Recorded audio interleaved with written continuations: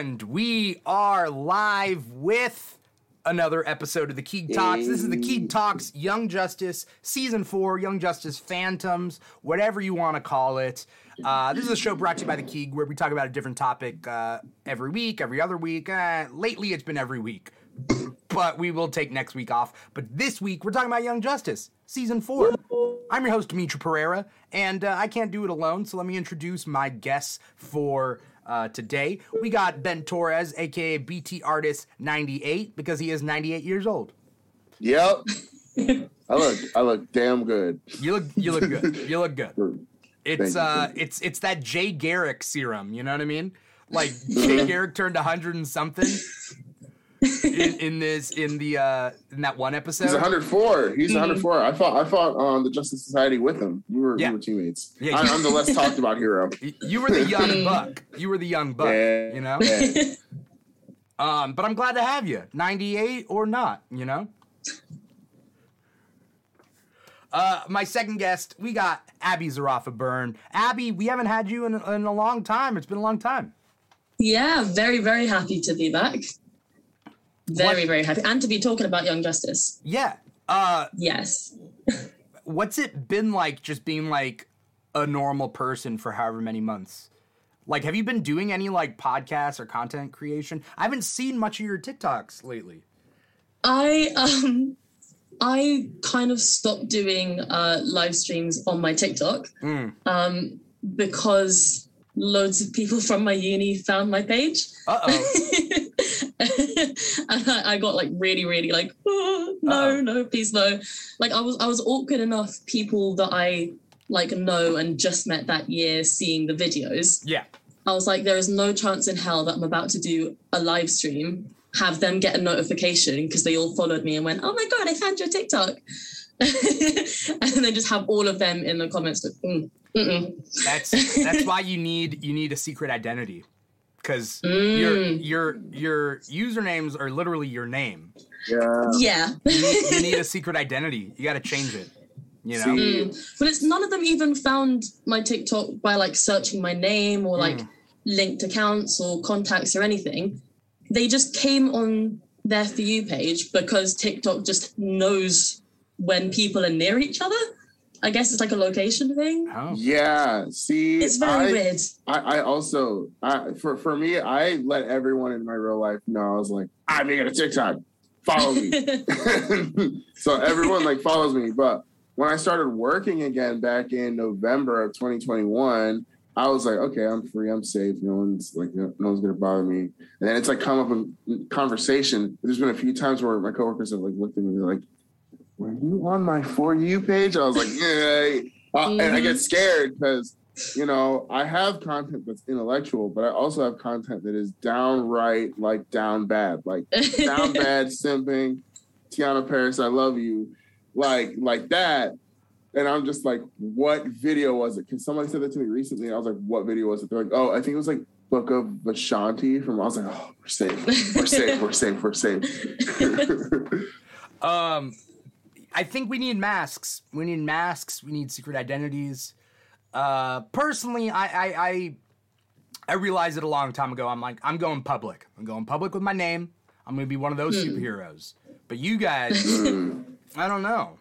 I think you guys need a secret identity. I don't know how I am BT Artist. You are BT Artist. Yeah. But my name is also on my profile, and people do not refer to me as BT Artist. They refer to me as Ben. And I always get confused whenever a follower is like, Ben. And I'm like, how do you know my name? And I'm like, oh, wait. It's right there. As opposed to when people are like, Keeg. And I'm like, how do you not know my name?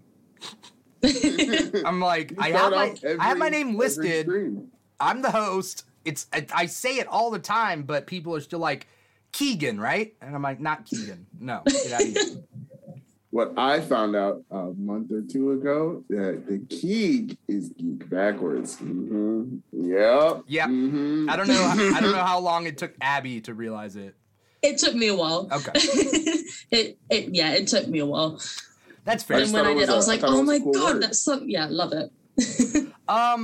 We got a whole season to talk about. How many episodes was this? Season 4 of Young Justice. It took one break, and it did 26 episodes. Yeah. Yeah.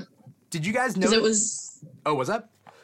I was just because didn't it... All of them had 3 episode arcs except for... Was it Nightwing? 4. It was 4. It was 4, Were 4, 5, 4, 4, 5. Yeah. So Zatanna and Nightwing's arcs were 5.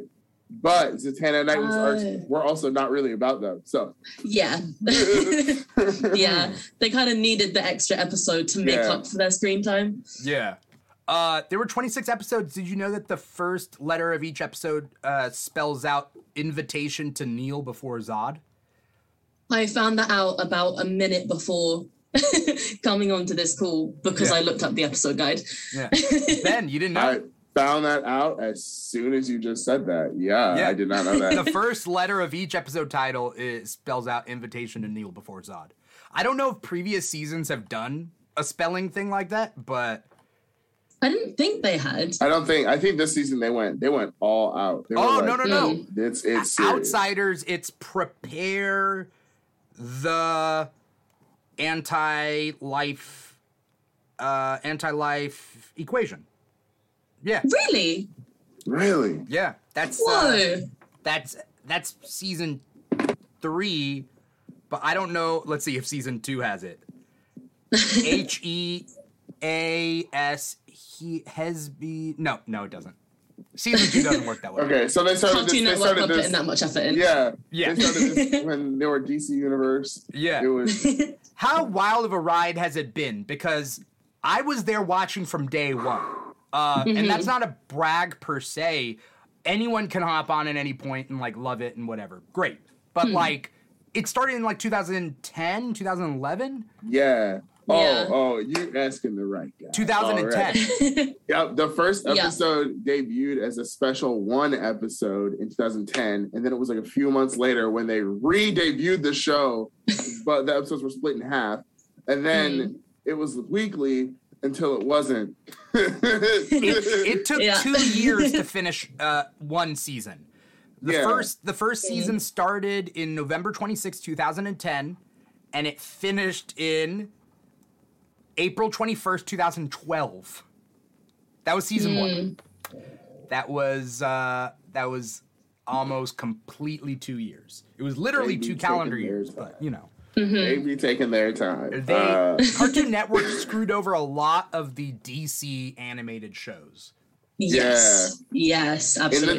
In the time Young Justice was on, DC Nation was born and DC Nation died. Like that was tough.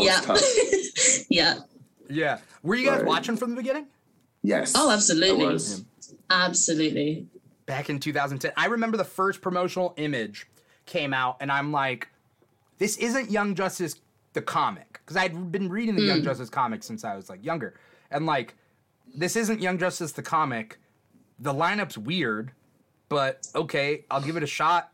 Oh, those first 2 episodes when they dropped, I loved it. Loved it from the beginning. Well, I was like, I think I was about 9 or 10 when the first episode of season 1 came out. Yeah. So I was like proper, like right in that prime, like ready into my Cartoon Network era, just come off Teen Titans, ready to go to the more adult show, you know, for a 10-year-old. This is so mature, so grown up. Cut to then season 3 and 4, which actually like mature and grown up. That was mature. Actually did. Yeah.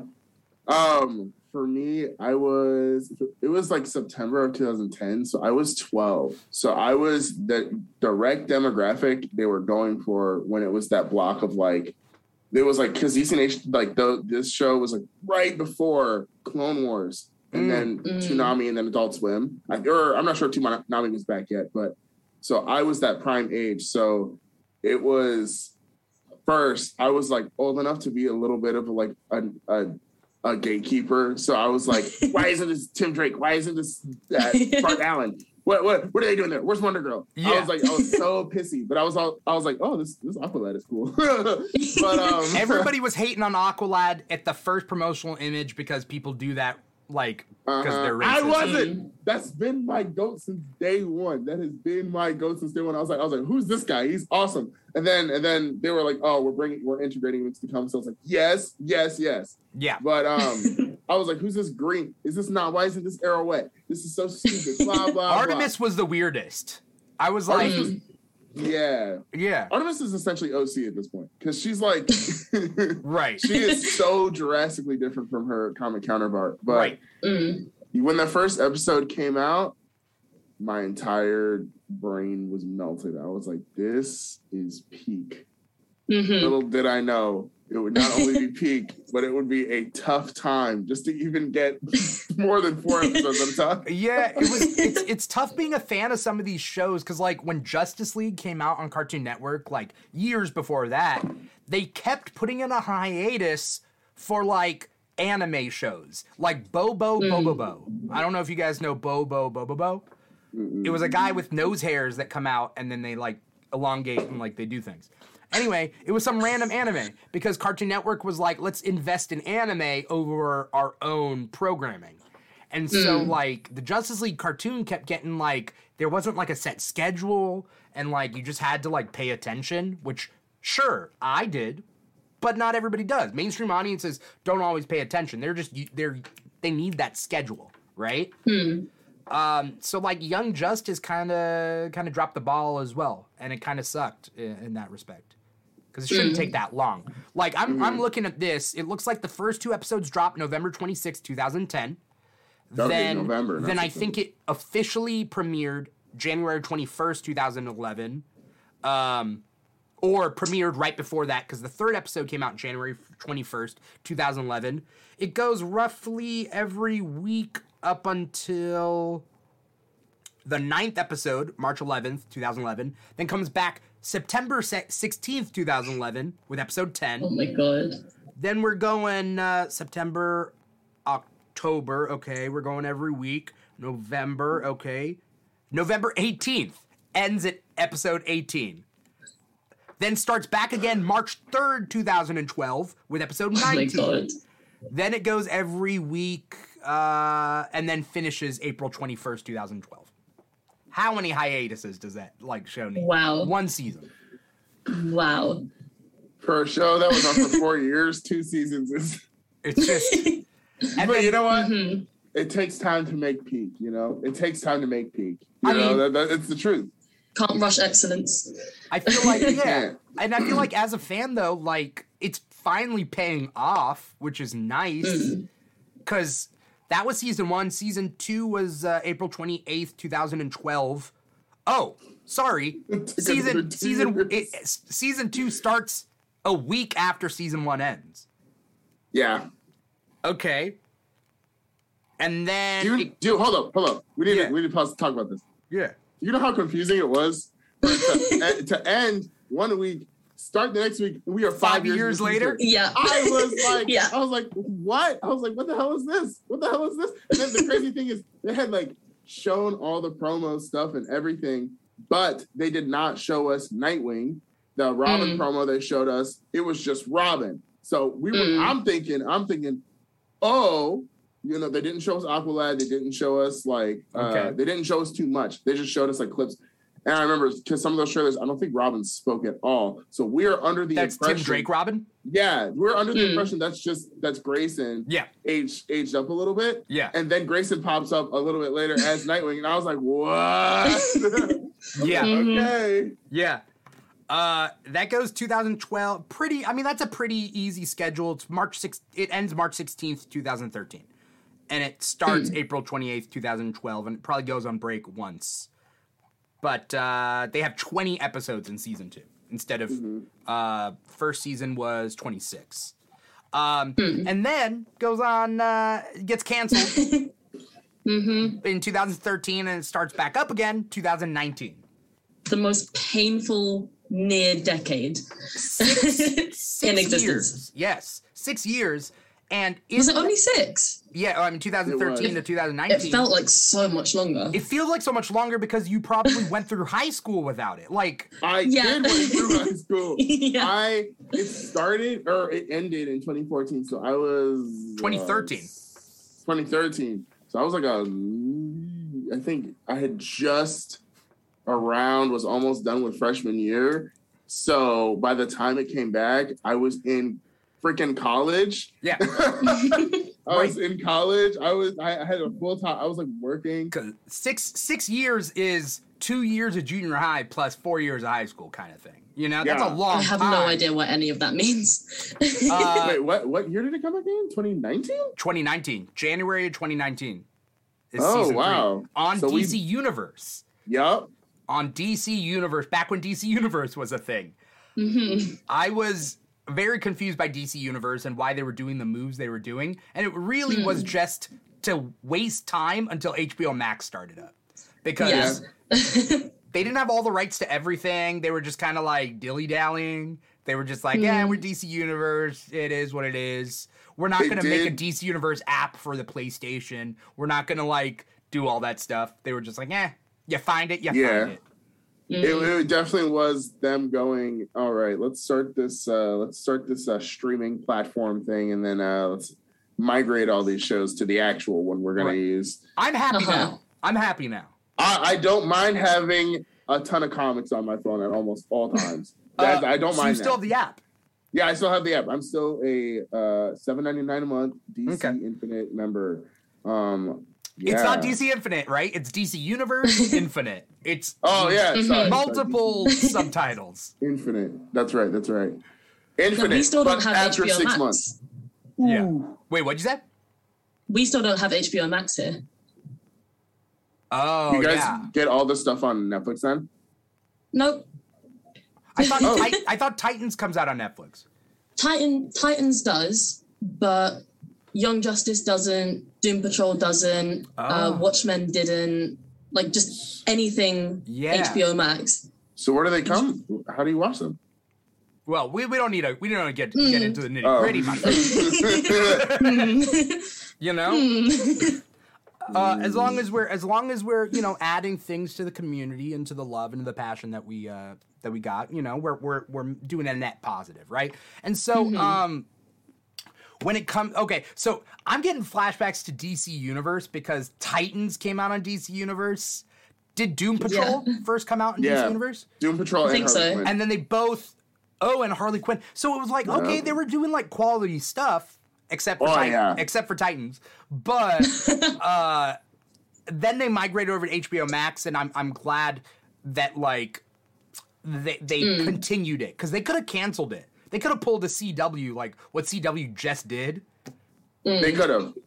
I definitely. You can also tell which seasons of Harley Quinn and which season of Young Justice were HBO, which HBO Max versus what was DC Universe because the animation quality from 3 to 4 is a drastic jump. You brought it up, and I didn't realize it.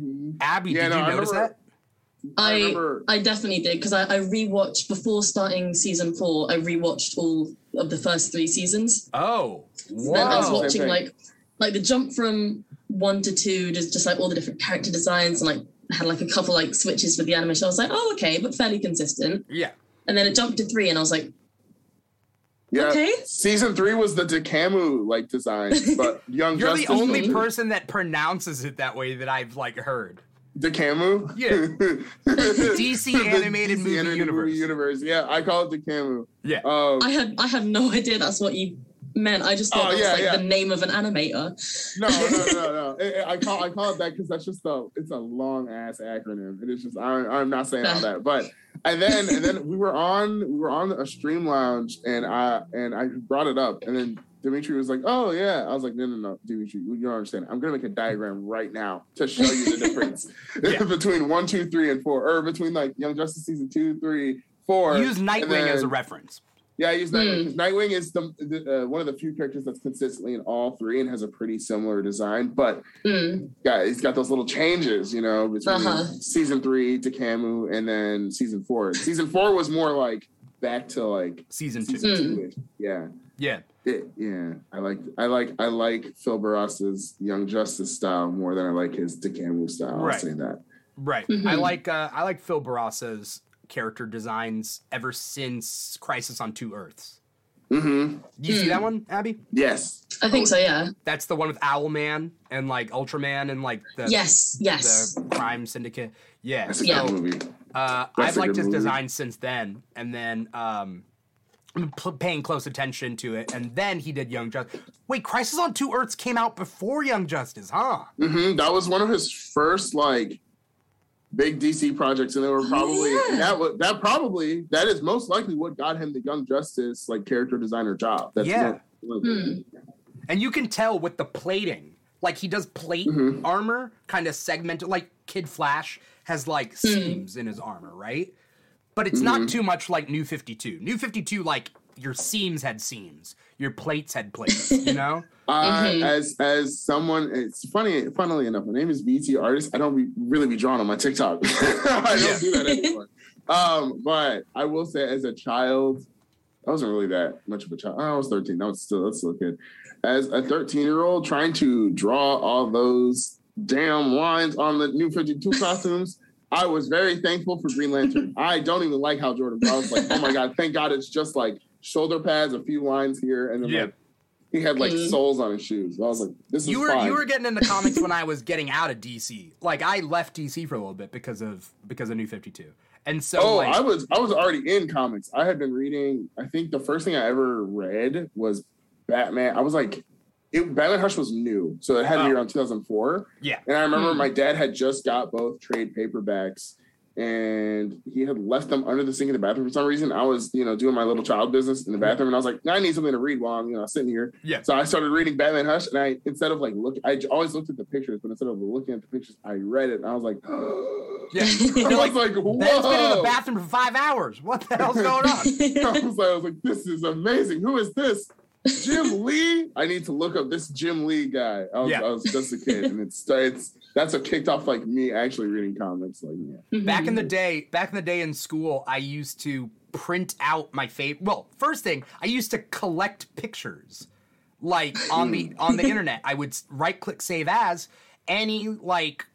Because the internet was different when I was growing up. Like it wasn't as robust, so there would be dedicated sites to like just a picture of superheroes. And I would just right click save as, and I would like categorize it in my head. I'd be like, Batman, whatever, number, and I would number them and like just keep track of like where the numbers are and whatever, and create folders and whatever. And so I'd print out my favorite ones on my printer and then like put them in my binder, and like kind of make my own like collage in the front, like little plastic sleeve of the binder. I love that. Yeah, but like Hush and like those like Jim Lee's art were I would print that on my printer. My dad was probably like, why are you wasting so much ink? Okay. But Young Justice season 4 starts off pretty much right after season 3, right? I think there's like a year time jump? Is there a year? Okay. I think it's a year. But not much has changed, right? Not much, no. We just got some upgrades. We learn later what has changed, but it's not like season 1 to 2, where it's like right at the beginning, everything's different, and then you gotta like catch up, right? Hey, I'm gonna get off season 2 because there's so much. Watching season 2 live was a trip, but season 4, it was the McGann and Connor arc, which I think this was a year later because they had just got engaged in season 3, and then in season 4 they are now getting married, and very cute. Well, I guess it wasn't very cute because that's what kicks off. This was kind of like the hold on, I'm trying to think of my literary terms. The exposition? This is the beginning. Oh, this is no, what it's kicks off our the catalyst or the catalyst. This is our catalyst for the season. Yeah. So we have first, I remember this season was all the way back in the fall, wasn't it? October, yeah. Yeah, Jesus Christ. They still be taking breaks. Well, it was the first 2 episodes together, October 16th, and then it went every week up until Zatanna's arc. They took an actual mid-season, which was like necessary. It was December 30th was like episode 13, and then it came back March 31st. Yeah, they took a 3-month mid-season break, which is like that's normal. But I'm like cool with that. I was cool with that. As a young, that's triggering. That is triggering. That amount of time gone. That's I mean, it's way better than season 1, so I think I'm fine. 13 straight episodes. I can appreciate that. You know? I definitely did. But I think McGann's arc was a very good. They handled like identity very well. I liked how they were able to parallel like real life like racial inequality like pretty well with as much grace as you can as like with green, white, and red and yellow aliens. Yeah. And then but also I remember I had a commenter, I was just like one of my commenters was like, do you think McGann's arc could parallel trans identity? And I was like, actually, I was like, you know what? You could be onto something, because I was thinking it's a racial identity thing the whole time. That's why I was like, now why doesn't she want to be oppressed? I was like, what's wrong with being oppressed, girl? And then they pointed out, they're like, oh, what if it's a trans identity story where she's just coming into the real her? I was like, hold up.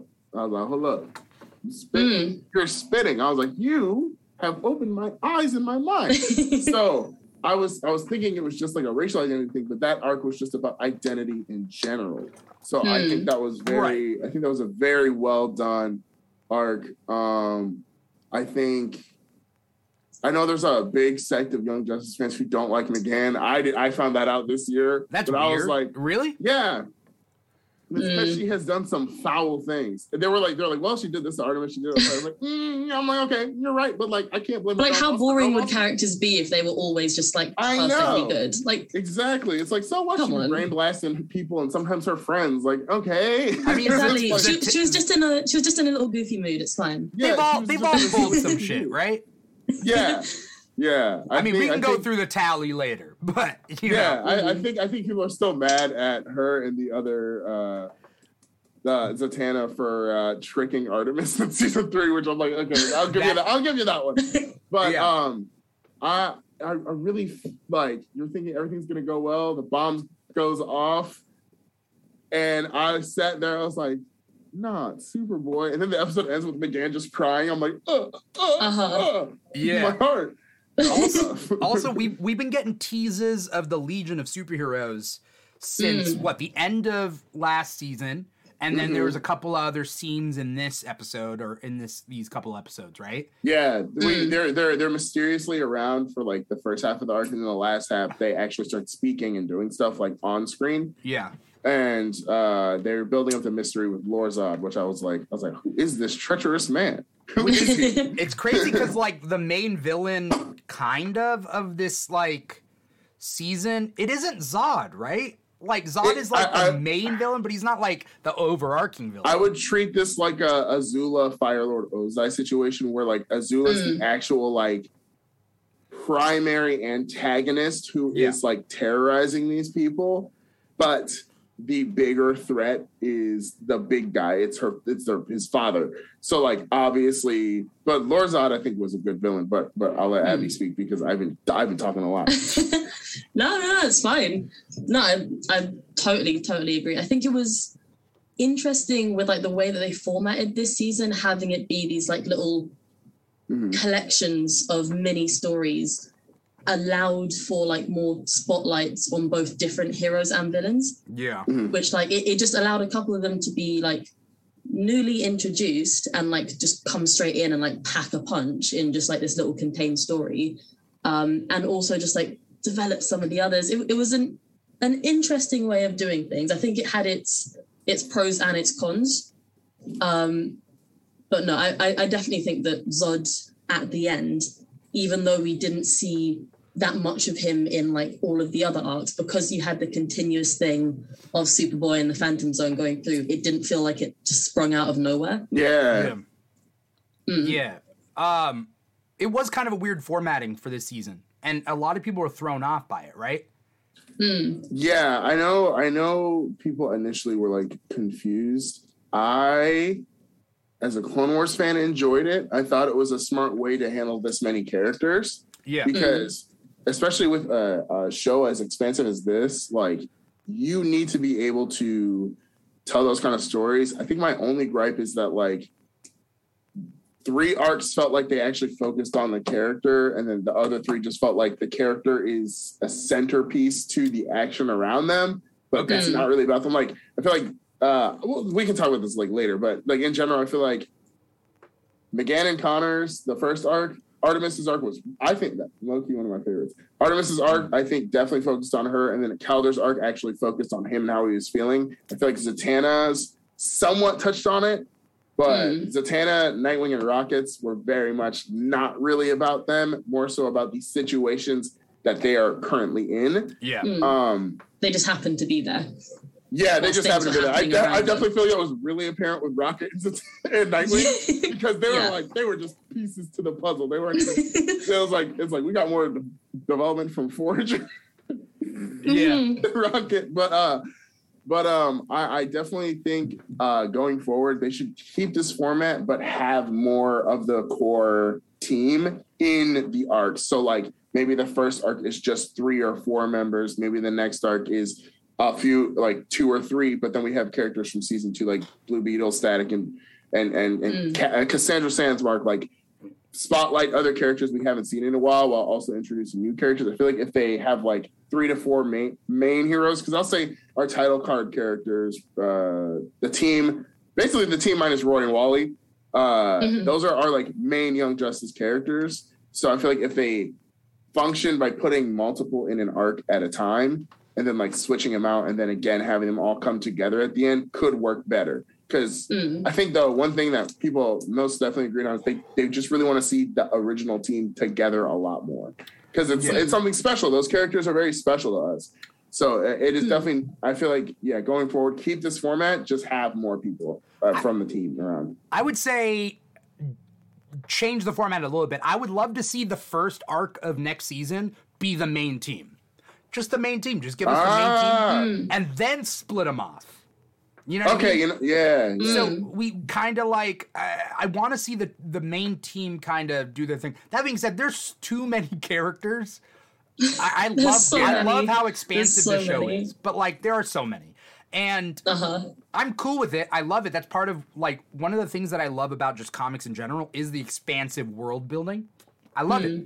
Like, I read an early release of Young Justice Targets, which is the comic. The comic comes out next week or the week after, but I read an early release on it. And Clayface is a main character. I love that. Like, okay. Yeah, because he's a good guy. He's a good guy in this. Like, there's that one episode of this season where they were like, who should we put on the Justice League? And like, it had a bunch of people and like, Clayface is on the thing. I really hope they don't have Kate Kane shoot him. Like in the comic. Oh, yeah. Please, just a Clayface redemption arc is so nice, especially because like his relationship with Cass. Also, you know, like I was like, please. I posted a video I think today. I was like, please, Young Justice, we're gonna have a time skip 1 year or 2 maximum. 5 years was too much. Yeah. And then someone comments, knowing this show, they're gonna have John and Damian being the Super Sons next season. I was like, you're so right. You're so right. It's so possible. I get the time skip between 1 and 2 because they were probably like, we're not sure if we're getting a season 3, right? Yeah. So they're like, we want Nightwing. We want them to grow up. Yeah. We want to like throw everything in there for season 2. And I get that, right? Season 2, I think, starts off with Lobo, right? Like Lobo is like, it goes up against at the UN or whatever. And like you see Wonder Girl. Oh, Batgirl and Wonder. Oh, that was hype as a Barbara Gordon stan. Right. And I was like screaming because she was only in a few episodes of season 1 and she had speaking lines I think once. I love her costume too. I loved the gray armor plating with that was so good. Yeah. By the way, side note, when Young Justice Targets comes out, I think it might be cool and smart of DC to release an ongoing comic or a bunch of miniseries while we're waiting for season 5. You know what I mean?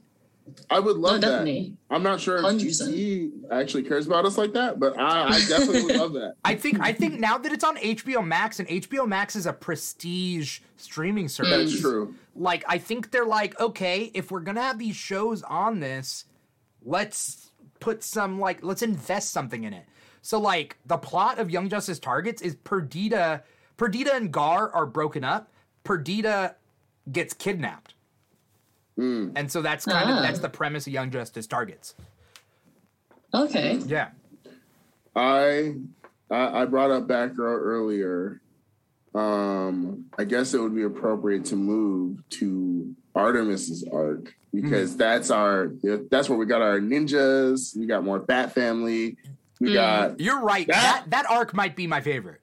I think that was my favorite. Yeah, that was really solid. Though I do love me some New Gods. I love my New Gods. I love me some New Gods. But I was surprised at how much I liked the Artemis arc because she isn't like one of my favorite characters from the team. She's like not at the top of the list because for me, for like years and years and years, it's Zatanna and Nightwing. Not just in Young Justice, but just in general. Like those two, I love those characters so much. And then when I heard that, like, oh, they're getting the special arcs for like an extra episode each, I was like, oh, yes, amazing. And then, as you say, that was just like not actually They're just kind of there, about them. Yeah. And I was like, oh, I preferred the Artemis arc to the Zatanna and the Nightwing one. Yeah. Okay. Yeah. I feel like they put Greg Weisman put his Greg Gussie Wysissi up in this arc because this arc ate down. This arc was so freaking good. It was. First, you have listen. As soon as you put Cassandra Cain in a main role, I'm tuned in. Okay? I am tuned in, and this was accurate. Cassandra Cain, like not speaking. She out here. She's got hands. You do not want to see her in a one-on-one. This is Cassandra Cain that I know, right? So I was happy. And they explore her relationship with Lady Shiva too, right? Yeah. I don't know how I feel about the change from David Kane being the abusive parent to Lady Shiva. That's because Lady Shiva was not present. She was not a present mother. She gave birth to Cassandra. She's like, I'm out. Deuces. Chug the deuces, I'm out. But I feel like they definitely changed that. Yeah. In this show, because if you do that, she'd be too much like Artemis. She would like literally be Artemis, because I definitely feel like Artemis in this show is an amalgamation of like Artemis from the comics, Cassandra Cain, and a bit of Arrowhead. So, I would love to see pregnant Shiva kicking ass. I think that would be cool. Like, you think Shiva? You think Shiva's taking it easy while she's pregnant? No. Not a chance. She's got like an armored belly plate, and she's like, "You can hit me here all you want. My baby is coming out fine." Right. Also, the little implication of when we see Cassandra, we see a scar right here, and like scars on her face. Those implications that like Lady Shiva was like, "What? You can't speak." Like, that's tough. Yeah, that's tough. And the Barbara Gordon injury change, instead of making it her being a victim to Joker, the victim to Joker, a passive tool for the bot, she's actually actively participating. Like, I don't know how I feel about it being like, oh, the person who, injured her is also somebody she takes care of. I don't know how I feel about being Cassandra. It's an accident, right? Like, it's an accident, yeah.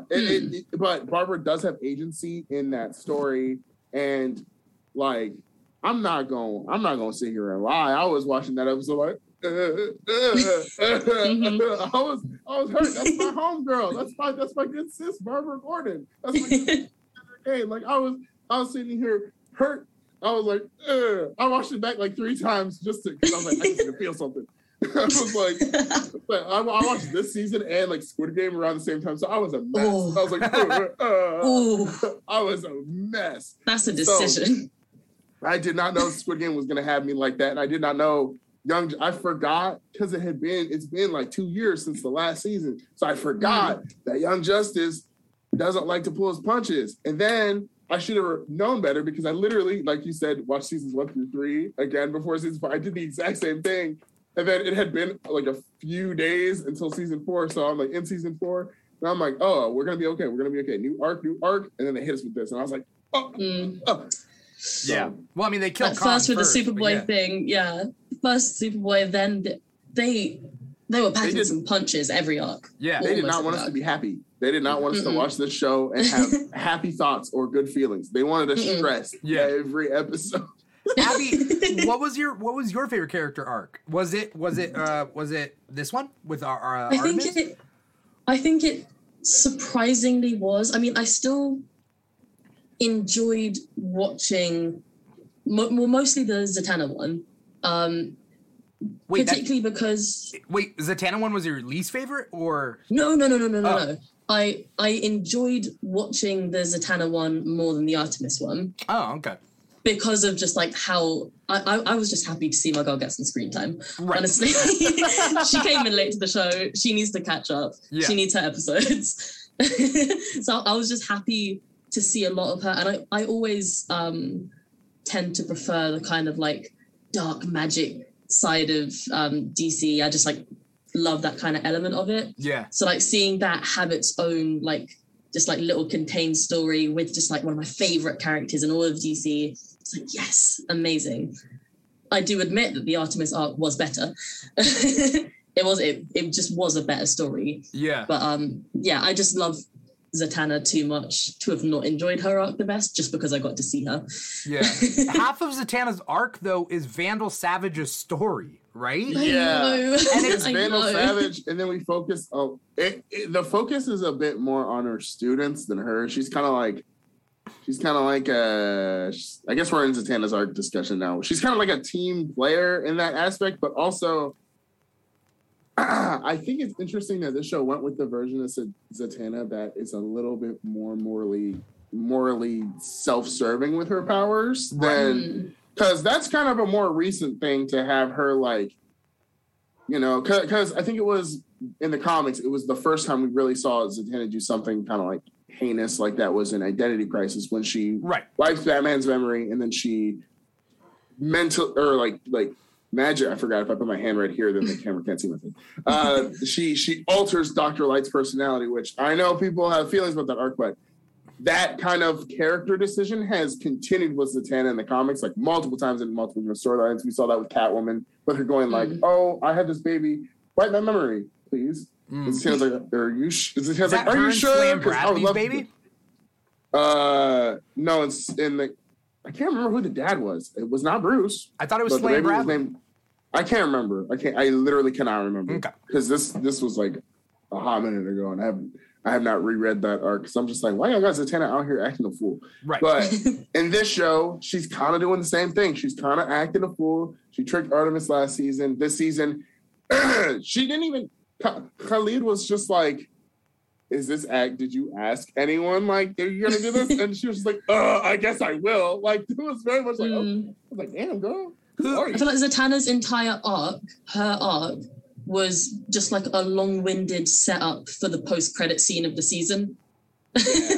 for Mary turning evil. Yeah. I feel like it was all just like a big roundabout way to get to that, honestly. Yeah.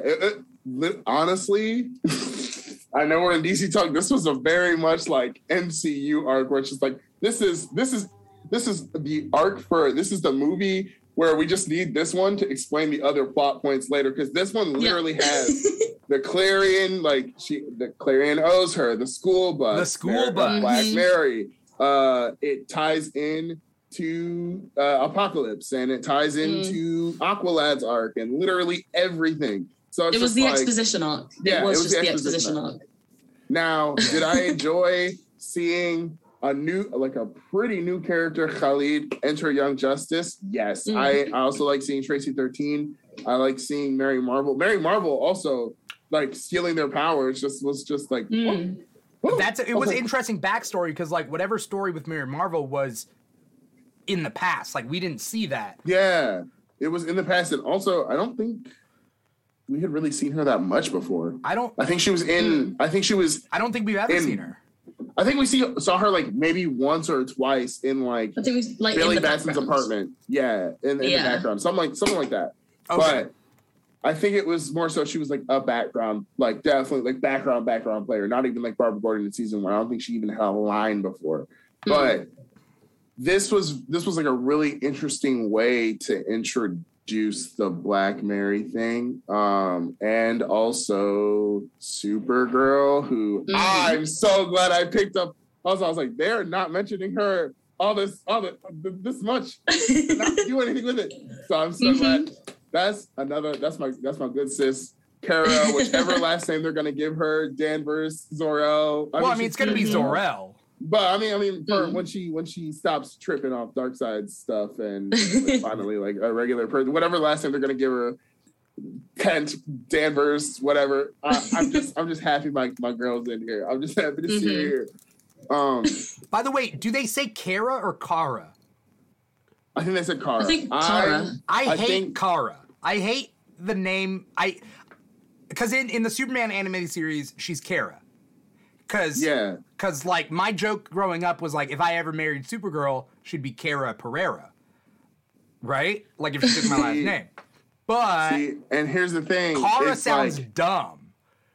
I get. Kara is the only way I can pronounce it. I say Kara because Kara's a real name, but they all like when it's like in other literally everything else, it's Kara Zor-El, and I'm like, okay, Kara, and then I end up calling her Kara, but it's Kara. In the CW show, it's Kara. Yeah, but it also Kara's sounds the only like, way that makes sense to me. Really? Otherwise, to me, it sounds like if I say Kara. What's T-A-R-A? Tara. Tara. Okay. Tara. Kara. Okay. Yeah. What's C-L-A-R-A? Clara. Okay, but that's Clara or Clara. That one's I've heard both. Clara's with an I. That's like just Claire with an A. I don't know. It's Clara, Lara. I've heard both for Clara and Clara. Let me just say something about America here. And this is no. It's not I'm not trying to start any problems. Let me say something about America, folks. There's like this like kind of like basic pumpkin spice latte white girl aesthetic where it's like they're gonna take their name but then say it's pronounced Kara. You know what I mean? Right. Like, okay. But most people will say here, Kara, and then they be, no. It's Kara. You know? Like, and maybe that's an American thing. Weird. Kara sounds like you're trying too hard. If I say Kira, that sounds like it's like Keira Knightley. Well, that's Kiera, right? What? No, it's Keira. Who is saying Kiera? I say Kiera Knightley. I say Kiera Knightley. It's Kiera. It's Kiera Knightley. She has said her name many a time. How is it? How is it? Kiera. Kiera Knightley. I'm sorry. I'm pronouncing all the vowels. I'm sorry. Kiera. I've been saying Kiera Knightley. My whole life. There's this girl in my like Sierra in my class at uni. Her name is spelled here's the thing. L-A-R-A. Here's the thing with Sierra. With Sierra, it's I-E-R-R-A versus Kira is K-E-I-R-A. It's ear. Like how you spell ear. Oh, like it's not K-I? Oh no, it's K-I. What? It's Am Kira. I illiterate? It is K-I. No no, it's K-E-I-R-A. No, I thought I was. Yeah, it is. I'm looking at it right now. It is K-E-I-R-A. So you're right. I've been operating on K-I-E-R-A. Yeah, so Kira. That's why I would say Kiera. But now that I see it's K-E-I-R-A, you're right. It's Kira. Okay. See, you're pronouncing it how people mispronounce our queen who does the 1-2 step. You know what I'm saying? What like Sarah? I love it when how people mispronounce her name as Kiara or Kiera. No. I know this is Sierra. I know she is automatic supersonic hypnotic funky fresh. Okay, so now that we got that out of the way, okay. Learn pronunciation. I'm saying I like Kara Zor-El. That's just me. Kara Zor-El. That's you like it for selfish reasons. Kara Perera is what you're going for. Kara Perera. Just like I gotta watch myself if I, get involved with a Sarah Perera. Like I get it. I get it. If they don't want to date me, they don't want to date me because of that. I get it. Also, they don't have to take my last name. It's fine. This is neither here nor there. Where were we? We're talking about Kara Danvers. We were talking like Mary Marvel and like the end of like turning her evil with the Zatanna arc and whatnot, and like the fact that she's been stealing the powers. Yeah, like, what she was like before that. She was like going through the magical ley lines, and she was like, "I'm gonna sap your powers so I can use it." Remember, she like Khalid and Tracy were like on the ground, and then Mary was just like, "Well, it's time to shine," and she was just like, "Zip, do you do that?" And they were just like, "Ouch, why would you stop asking for consent?" And she was just like, "I needed to do it." And then Zatanna was like, "You were bad. You were using your powers against your teammates." And I was just like, "That's real hypocritical, Zatanna. That's real hypocritical, Miss Zatanna Zatara. Zatara, like Kara, you know? Zatara. I get that. Not Zatira. Not Zatara. Yeah. No, I get that. What's weird is she went by the name Sergeant Marvel. Because they were trying to what does Billy Batson go by? Do we know? They called him Captain Marvel in season 1, but that was before DC was just like Shazam, and then that was it was right before the New 52. So that was right before they were like, he's just Shazam. Mm-hmm. Yeah, which is kind of dumb because he literally can't say his own name. Right. But now they've made it in continuity where it's like he can say his own name, but he just has to mean it. Like it's the intent. But then that means you can't catch him on a thing. Because there would be like a thing where like you trick Billy Batson into saying his own name and then he turns back and then you can like punch him and knock him out. Same with Black Adam. You could do that. You know? You could just gotta trick him into saying the wizard's name. But it's a little bit different. I don't know. It's kind of weird. So Sergeant Marvel, and I'm reading the wiki. Basically, in this continuity, her and Billy are twins. Interesting. Are they? Yeah, in this She continuity. was his older. Interesting. She's usually his older sister, right? Yeah. Well, no, not usually. Nowadays, it's his older sister. Back in the day, it was his younger sister. Oh. Have we seen Freddy in Young Justice at all? I don't know whether we've seen him because there doesn't seem to be a wiki entry, but there is a link. I always get confused with the animated he's been in the comic, I think. Movies. What's up? I always get really confused between Young Justice and the animated movies. So I'm like, I remember seeing all the Marvel kids around. Wait, no, that was in Flashpoint. Flashpoint, yeah. That's who I can't remember. Very dark who works them? Was it Wonder Woman or Aquaman? Oh, it was it was Wonder Woman. I was like, She's like, go on, say it, I dare you. Jesus, Diana. She got addicted to the magic, and she would stay in her Mary Marvel, Sergeant Marvel form, and like not turn back. And so then Freddy and Billy. That's why she looks older always. Freddy. Yeah, but then she gave it up, right?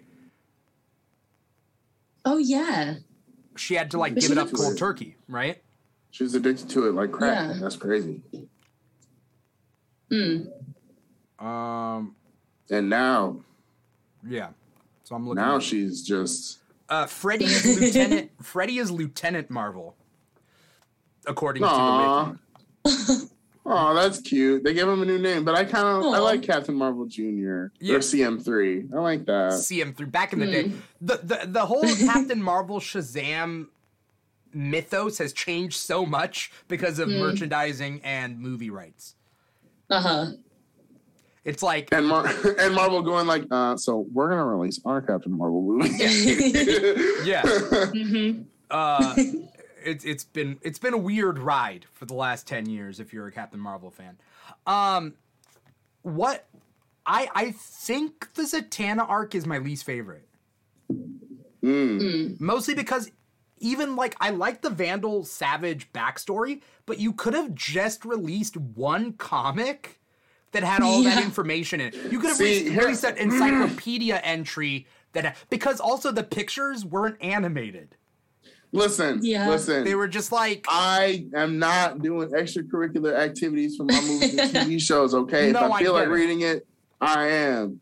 But if not, it's like I read my comics for the comic stories. I do not want to have to read a bunch of stuff just to be clued into little tidbits. That's the Star Wars problem. They're just like, oh, it wasn't in the movie. We put it in some random comic that could be canonized at any point. Like, Young Justice is worse, dude. Young Justice. I'll say Young Justice is a little bit better. Is better actually because it's the actual show writers and creators who write those comics. So they stick to the comic canon. Like the Zatanna and Rocket dating Nightwing was just in the comics. It didn't even have any reference until season 4. Right. So like they go out of their like Aqualad's or Calder, not Aqualad, he Aquaman. Calder's mom first debuted in the comics and she had the exact same design, and then we see her in the show. Yeah. She's very different from her comic. By the way, is she white or light skinned? Because I don't know. I think she's just light skinned. I think he's fully black. Okay. I think he's fully black. Because he is in the comics, and then Jackson Hyde is in the comics. Right. And then Calder is, I think his mama just light skinned with loose curl pattern. But then he has his adopted dad who is named Jackson. No, he has an adopted dad in this. Yeah, right? he did have an adopted dad. What's his name? Ooh, that's a really good question. I can't remember. It's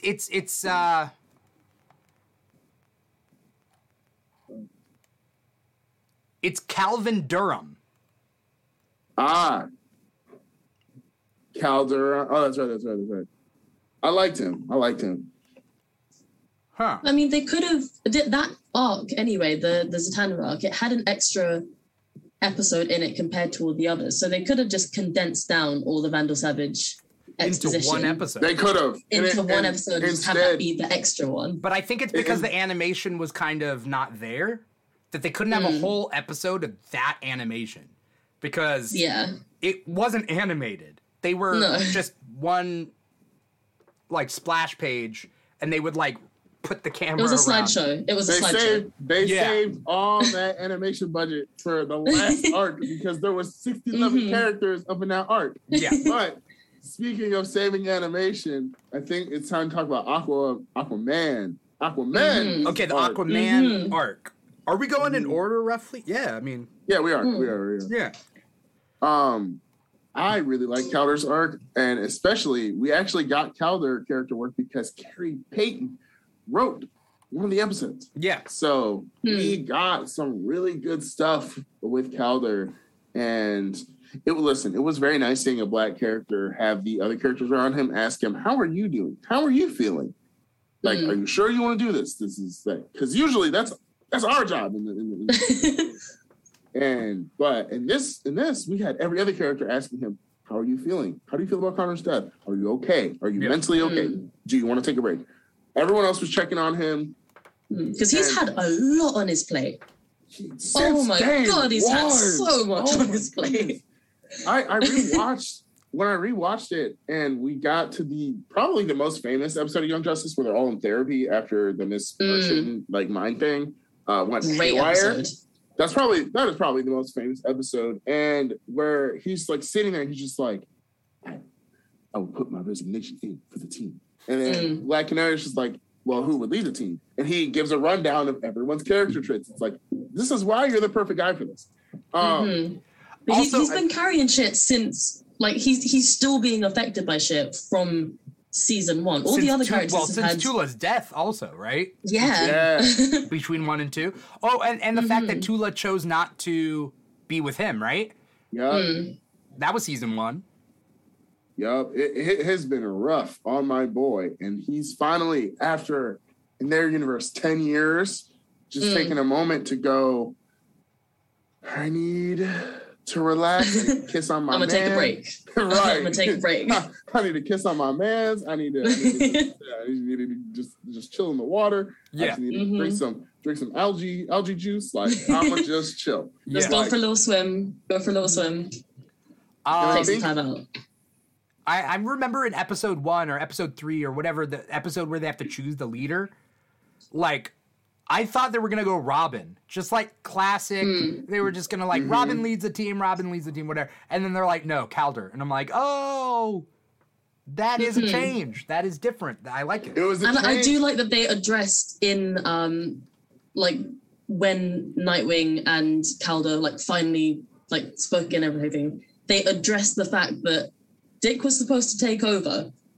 Once he like became the proper age and everything and had enough experience to take over, he was meant to take over the team, but it was all still on Calder. Yeah. He was still dealing with everything. And yeah, I was just happy that they addressed that and the Dick was like, I'm so sorry for doing that. Well, the only reason he I deserved feel... an apology. Yeah, the only reason I feel like Dick took over the team in season 2 was because Calder was with Black Manta. Yeah. He was undercover. But technically speaking, he was still in charge of the team because he was just on the sidelines. It was very much like this is the manager staff, and then this is the floor staff, and then this is the cleaning crew. So it's like they're like the manager staff of the team. They are, and like the inner circle. I think it is an interesting thing that consistently they'll have like inner circle kind of things, and they'll be like, does McGann need to know? Nah. Since season 2, they're like, does McGann need to know? And then she don't know, and then she's like, break glass. Yeah. But I think it's really, I really enjoyed just first, we got Calder with a beard. Goat decision. Decision. Calder with the beard, goat decision. Well, they're really trying to make him Aquaman, right? Like they're really trying to say like you gotta have a beard to be Aquaman. They really are. They're pushing the Aquaman agenda, and now it's Lagan, which is weird, right? It is definitely giving Sam Wilson is promoted to Captain America. Oh, but now there's Captain Carter. It's definitely giving that a little bit. Right. Like, why would Lagan be Aquaman? It doesn't.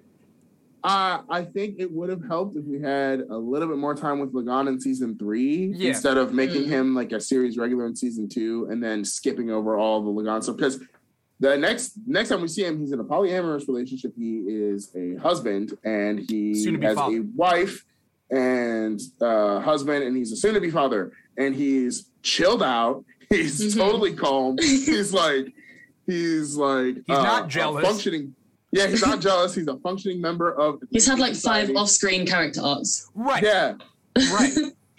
So like, when Homegirl rolled up to Lagan and she was like, oh, my husband. And then he was like, I'm so excited about the baby. And then she said, my husband. I was like, what do you mean, I was confused too. Yeah. Right. And then they pop up and it's just like, oh, we're doing polyamory? Oh, Young Justice said any diverse concept is in here. It's gonna be here. Are they 3 different races? Because like he's Lagoon Boy, whatever he is. Then the guy has a fishtail, so he's a merman, right? Yeah. Is the girl an Atlantean but not a mermaid? She's not a mermaid, right? I think so, yeah. She has legs, Yeah, I right? think she has legs, yeah. So they're like 3 different. And I think what they were trying to get at is that a merman and her couldn't have a kid. It's Lagan. I think it's Lagan's genetic material. I don't know because the baby was Caucasian. So I'm. Oh really? Wait, the baby was born. The baby was born. Yeah, there's like one little panel of like because Aqualad and Lagan and I keep on calling him Aqualad. I'm sorry, Aquaman, Lagan. What's the girl with the light powers name? I can't remember. Dolphin. It's Dolphin. Dolphin. Is it Dolphin? Is that who? I think it is Dolphin. It is Dolphin. It is like one of Aquaman's girlfriends from the comics that they changed completely. Yeah. And then who's the other character? Because she's a meta from season 3. Yeah. Yeah. Yeah. And Wind were all together. They were gone for months looking for the crown of Homeboy. And I can't remember his name right now. His official title. It's Aryan, but I don't like the name Aryan. I did a TikTok on it. It felt on really uncomfortable when all the Atlanteans were like chanting it. Aryan. I was like, ooh. Aryan. Yeah. I was like, it definitely was giving, didn't think this through. They couldn't call was this a wise decision? Yeah, I would like or like Aryan. Ariana Ariana Grande.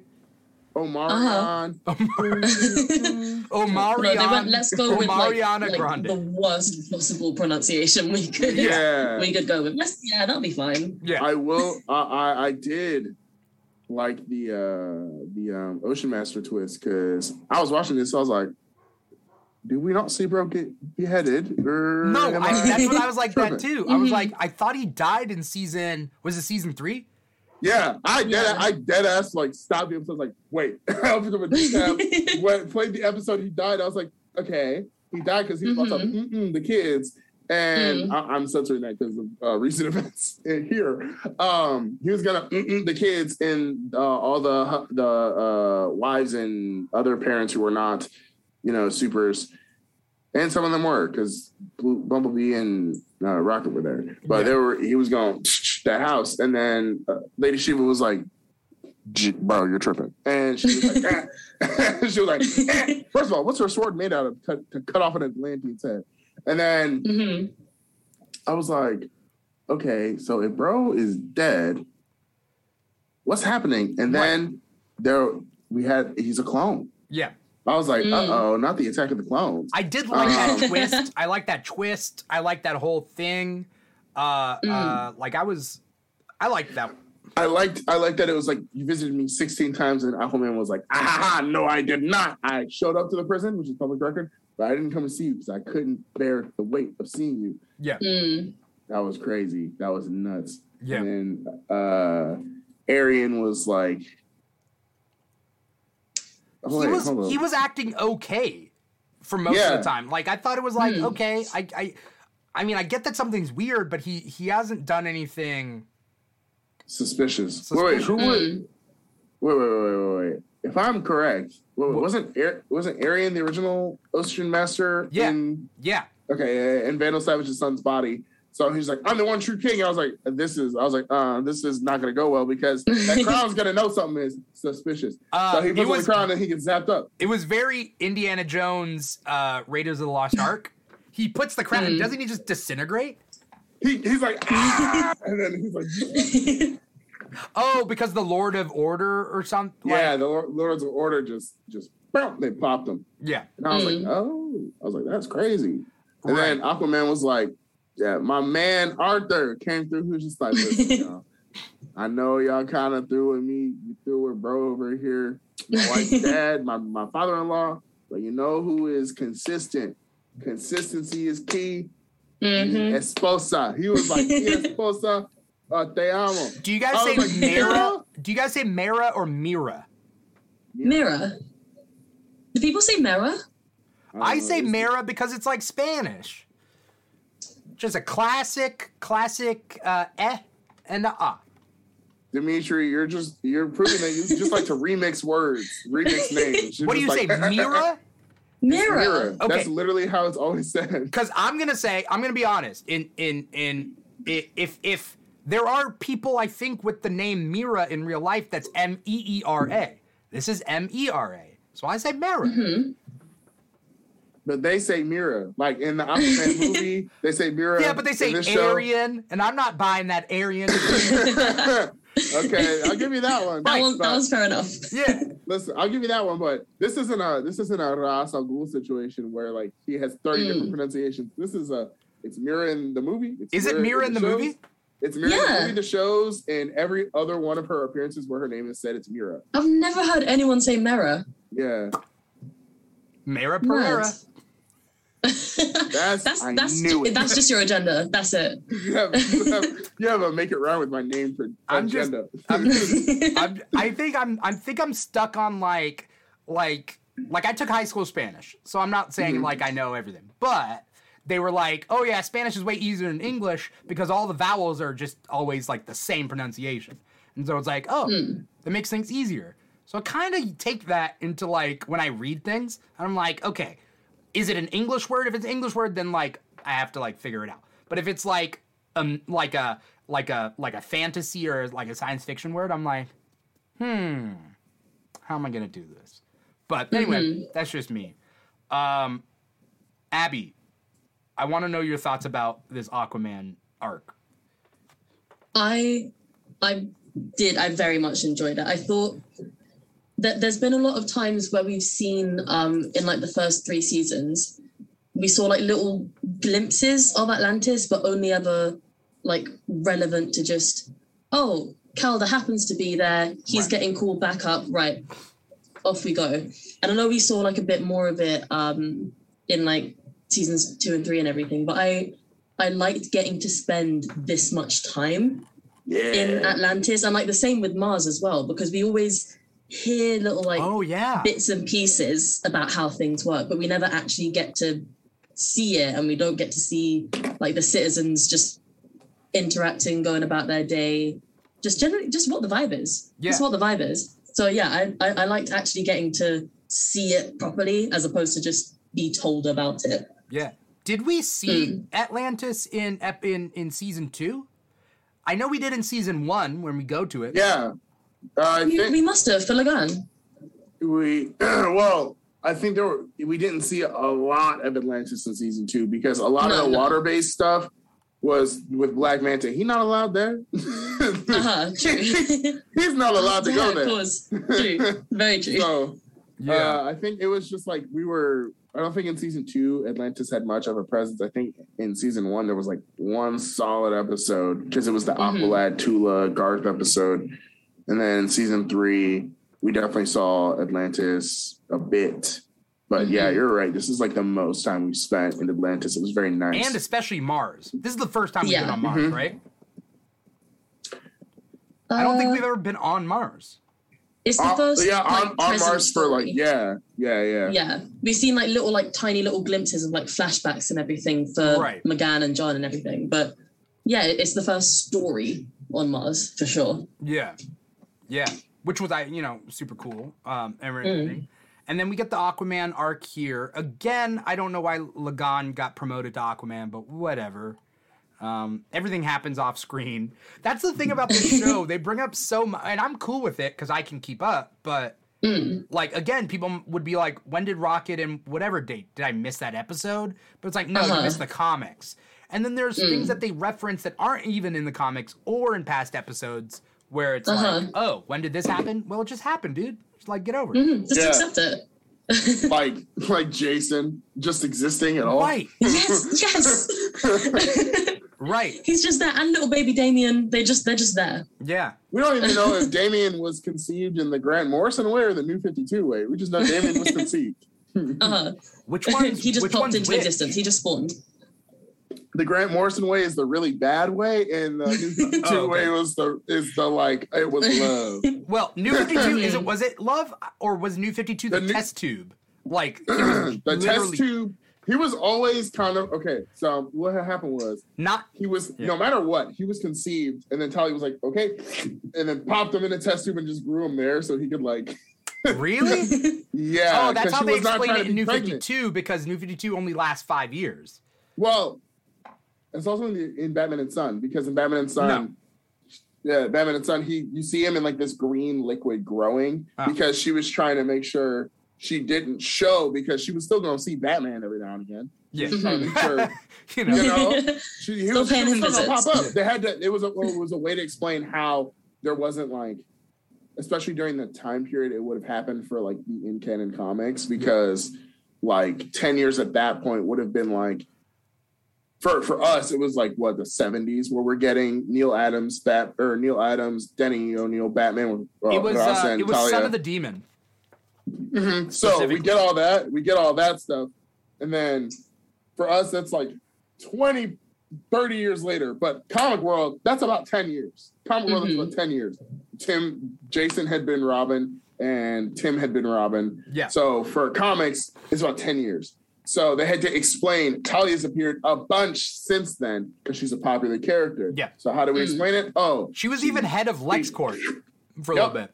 They had to explain. Oh, she slipped him out, popped him in the tube. But it's 9 months. It's 9 months though. I know, but Talia and Ross are not going to just disappear for 9 months. They're out doing stuff. I mean, in the 90s, they didn't pop up that much, right? Or no, the 80s, they didn't pop up that much because Neil Adams. That's because Talia was raising Damien. That's what I'm saying. I'm saying she doesn't have to test tube baby him. I know, but it was probably just a way to explain all that. Yeah. All that crap, Yeah. I like the son of the demon way. They were in love, and they had sex, and he was gonna get married to her.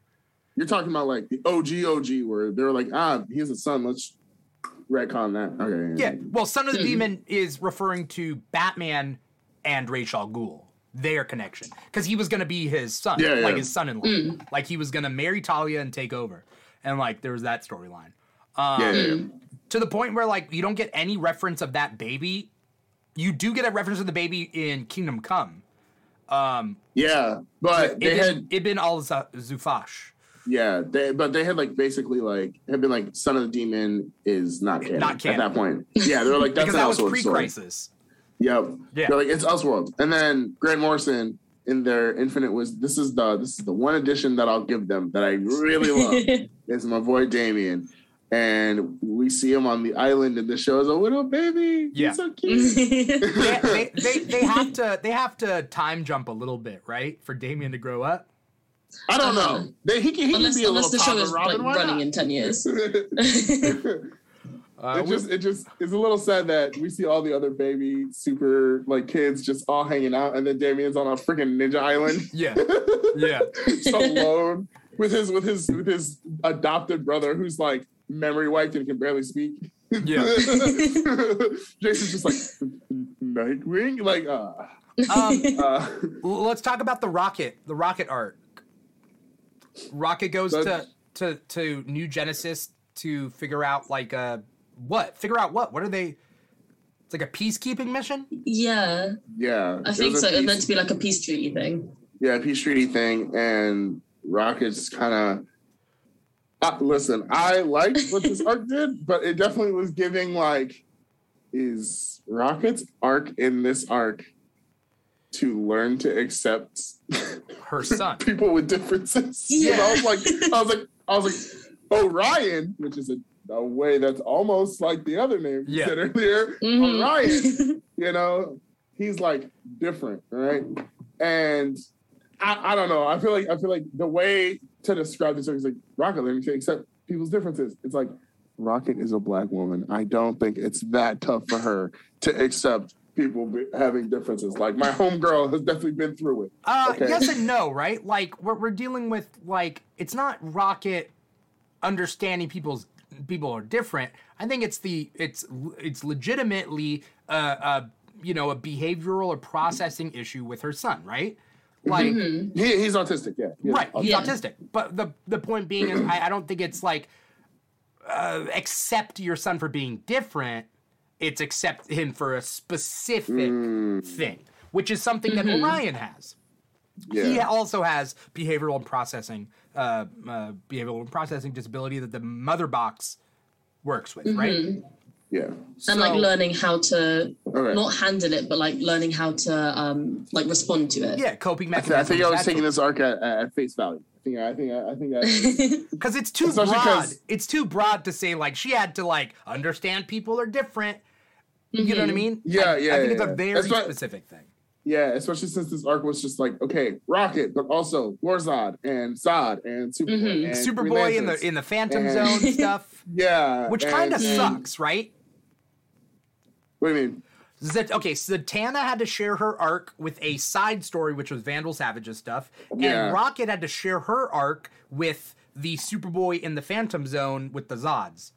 Yeah. Even though they're the two characters that came in later than all the others back in season 1. Yeah. They should have had more time to actually be characters in their own story and not just vessels for the story around them. Yeah.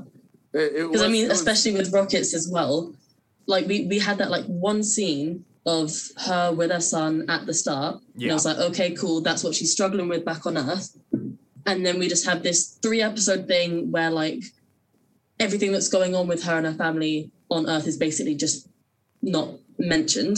Right. And then all of a sudden, right at the end of the arc, she's back on Earth and she's learned something here, guys. Right.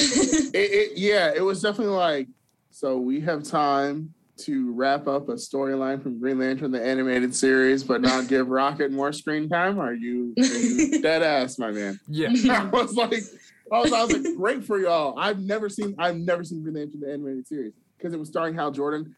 Dimithri, I know you've already said, oh, you should watch it. You know, it's not really about how blah blah blah. No. I didn't say that because I'm gonna be honest. I've only seen a couple episodes.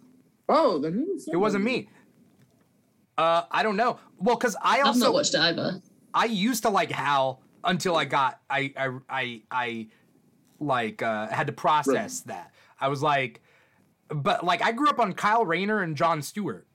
Kyle Rayner the GOAT. You know, and then Hal came around, and I did like Jeff Johns, so I was like, I'm gonna like what he writes, and so I was reading the Hal comics. But like now that I'm older and I can like think back, Kyle and John are just two better Green Lanterns. Hell, Guy is better than Hal. Hal lacks personality. And when they do, this is the Hal Jordan Barry Allen problem.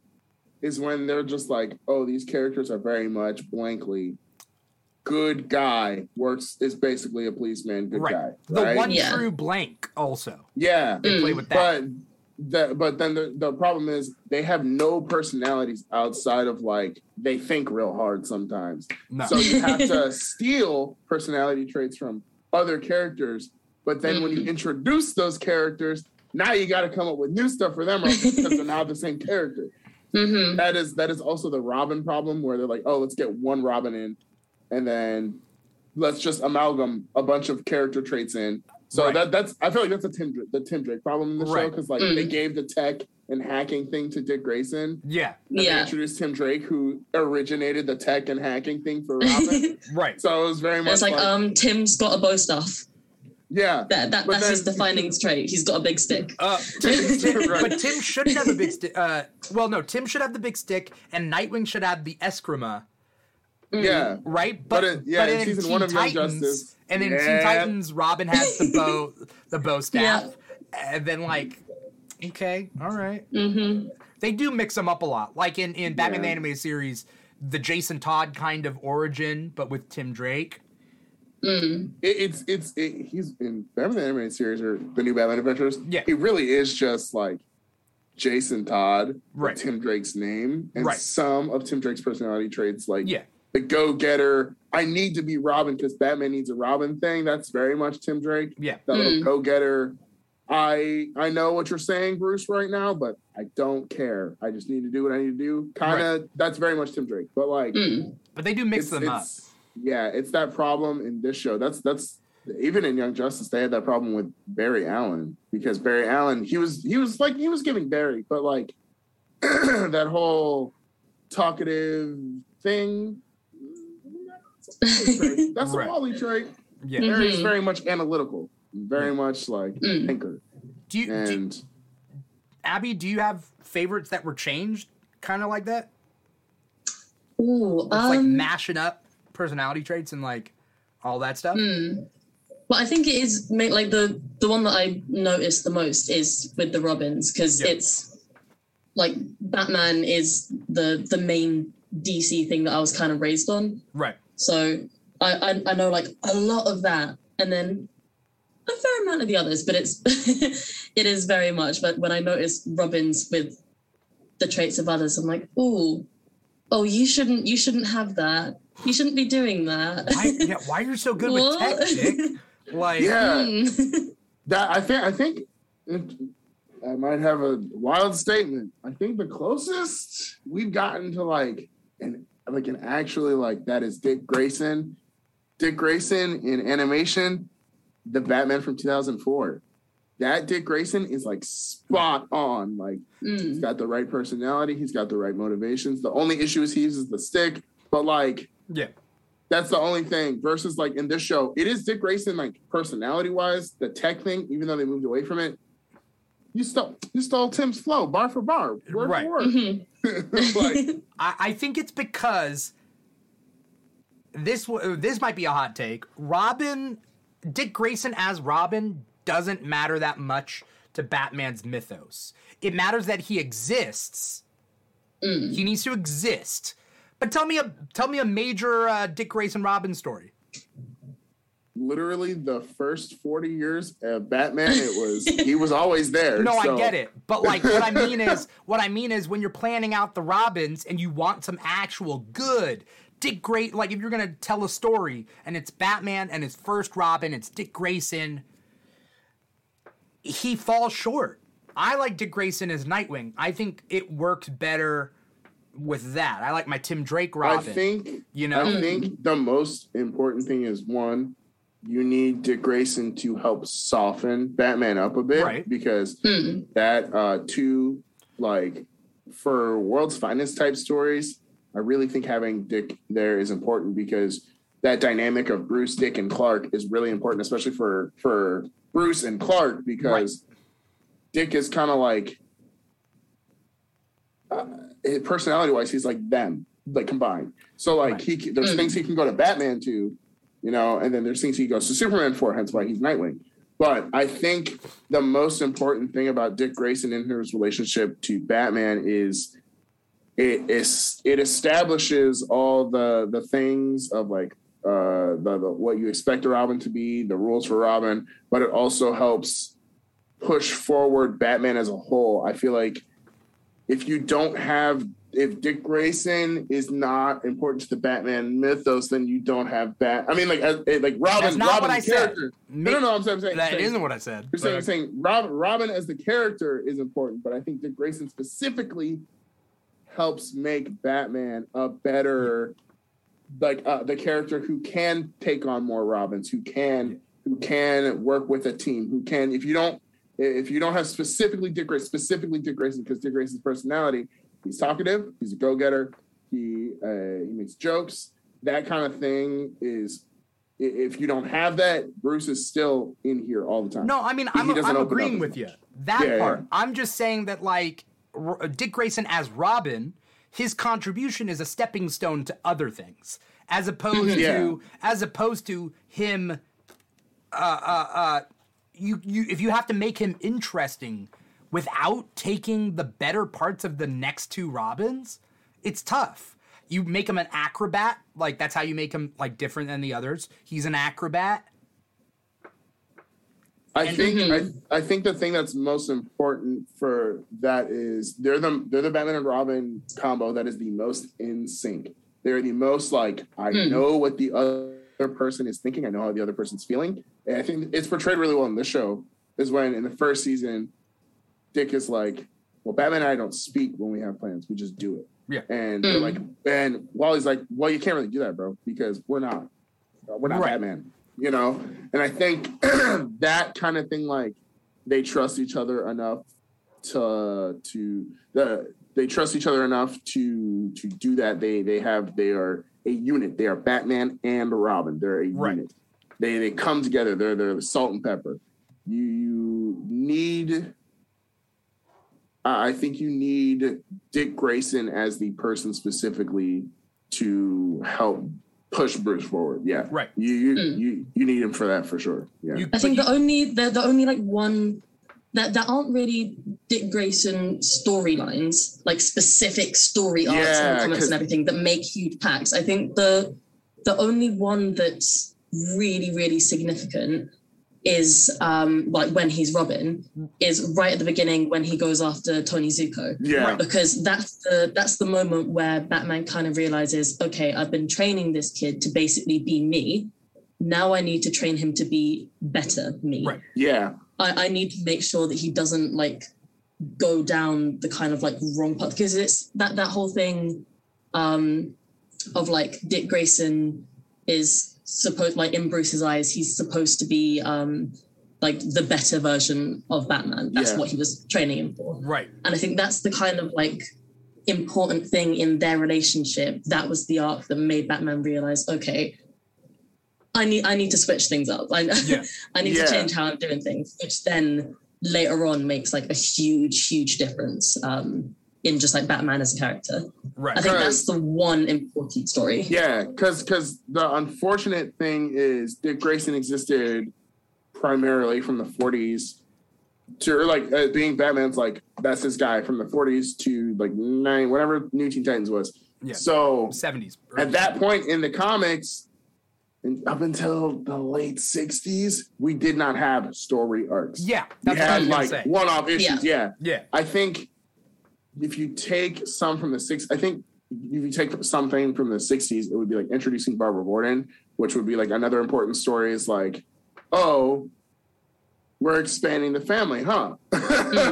But she's also like her own hero. She's just kind of she's just using the symbol. So I think for Dick Grayson, the most important thing is like he's the gateway to Bruce opening up the family. Like he's the gateway to Bruce coming on. Like, but it has to be specifically Dick Grayson to make it interesting, because the thing that makes him so like their dynamic so important is Bruce is like an OCD introvert. He does not speak a lot. He's very internal. You have this kid who bounces, he's basically like this little sugar-filled child. He bounces off the walls. You have someone completely opposite of who you are. He's cracking jokes. He's sarcastic. He's making he's having fun. Yeah, he's having fun. He's breaking down Bruce's walls slowly. So like you now have a Batman that can joke around. Because people like to think, oh, Batman's super serious, blah, blah, blah. But no, that has not been the case for a long time, because he has Robins. Like we have many comics where Bruce Wayne, just as Bruce Wayne talking to Alfred, jokes. He makes jokes. He's sarcastic. He does that. So like you can't have a Bruce Wayne that plays with people if you don't have specifically Dick Grayson. And their partnership is just important for the development of both of them, because it also is like the another story you can tell is Batman training Robin to be a leader. That's another story you can tell, because that's Dick Grayson's like next important thing. He's a leader. He's being, I don't want to say groomed because the negative connotations, but he's groomed for leadership. He's groomed to be a leader. And that isn't super present with the other Robins. Tim Drake is just a natural leader. Jason Todd did not ever lead the Teen Titans. Yeah. But the next time we actually see that is with Duke Thomas, is that I'm training you to be a leader, to lead something. Does that happen? Yeah. This was in Batman Secret Files. Outsiders? Not yet, but Bruce specifically says to him, like, I'm training you to end up potentially leading the Justice League. And Duke's like, okay. Gotcha. I miss that alternate future Duke Robin costume. You know what I'm talking about? When he has like the dreads pulled back with the armored Robin. Yeah, before we get back to the Young Justice, I just wanted to say that, like, you to do Dick properly, the leadership aspect, but you can't give him brutality, you can't give him an edge, because then he becomes Jason, and you can't give him crazy detective skills or tech skills, because that's Tim's, right? So, like, you have to... And they kind of did both of those in Titans. Right. Yeah. Right. You'd have to do both. Like, Titans did both of those, and in Young Justice, they give him the tech stuff, you know? And it's like, okay, I guess, but... I think the trait that makes Dick interesting is he's not Bruce. And the reason I say that, like, every Robin has an aspect of Bruce that is like really apparent. Jason's is the brutality, Tim's is the analytical thinking. I don't want to say Jason's is brutality. I feel like that's an oversimplification of Jason Todd. Jason Todd's is his emotions. The emotional spectrum that he feels is the basic same emotional spectrum of Bruce. And that's what happens when you have two similar people interacting with each other. I'd use the term relentless. Yeah, they're both relentless in that. Like, it's like Jason just hasn't had like the experience and the training to hold back on. I would say Damien's is a little bit more of the brutality. He struggles with like like making his anger function in a normal setting. Dick Grayson is the leadership aspect, but Dick Grayson is who Bruce would be if he had a proper role model. You know what I'm saying? Because Alfred did what he could, but you can't. Being in a subordinate position to a child is difficult, right? Even though you're raising him, it's still difficult. Versus Dick Grayson having someone to kind of show him, like... He could tell him no. He can tell him no, yeah. Dick Grayson is very much like everything Bruce could have been, like a happier child, somebody who has a bright future ahead of him, who can inspire hope instantly. That's Dick Grayson, and that's the interesting thing. It's a good cop, bad cop thing. You have like the inexperienced kid, and then you have like the disgruntled guy who's been doing it for a while. I feel like Dick got the tactical mind from Bruce, but got the hope and leadership sort of that type of leadership from Superman. Because Superman and Batman are both leaders, but they're leaders in different ways. That's why you always get the Justice League, like, Superman inspires, and Batman's like, all right, Flash, you take him from that side. Martian, John, link us all up, and, Hal, get out of my way. You're an idiot. Yeah. I think that's it. And I think that important aspect of Dick Grayson being so personable is how they're able to be juxtaposed. It's the introvert friend and the extrovert friend. I think it's because Dick Grayson was allowed to have friends and have a role model in Superman. He's the one person who learned positively from his relationships with others. Batman learned negatively from his relationship with others. Like, he learned how to take down his friends. That's a different thing. Nightwing, and I think as well, just simply, Dick grew up around either people who were going through this, like, similar kind of things at the same time, like Wally and Roy, whatever, or around people like Batman and Superman who'd already gone through the motions of it. Right. He had both, like, people on his same level to go through it together with, and people who've already made the mistakes so that he doesn't need to. Right. And like he luckily had the Teen Titans, the original 5, right? Him and the other 4. And then he had the all new Titans where it's like, all new Teen Titans where, he's in a leadership role, he's doing his thing, he's finding new, like, having new relationship with new people like Raven, who wasn't on the team before, and, like, I think having friends. Yep. Batman didn't have friends. Yep. And I think that's the important thing, is that we see Bruce make those decisions like, I want you to be around these other kids because that'll be healthy for you. Yeah. And Dick Grayson going like, but why? I want to be around you. Bruce is like, trust me. I understand. Trust me. It's going to be weird. Trust me. Well, that's such an important thing that Bruce is like, I need you. I need to raise you to not be like me. And the issue comes when they're adults, when they're both like, when Dick's like 18 and Bruce is like 30 something, is like, okay, now you've taught me everything I needed to know. Let me lead. And Bruce is like, man. Right. No. Bruce is like, Bruce is like, I'm the boss, right? Yeah. And it's like, whoa, what? And he's like, what was all this training for, my man? So he's like, I'm leaving college. I'm leaving you. I'm going to go hang out with my friends. Yeah. It's his, to unfortunately, and I apologize for doing it, to quote Titans, it's his fuck Batman moment. Yeah. It is literally just that moment. They didn't even heal that relationship until like post Nightfall. That's what's crazy. That was a long time. There's a 3-shot comic called Robin and Batman. And it's a really good, it's just 3 issues. It's really good. And like Bruce tells him to go hang out with the Titans.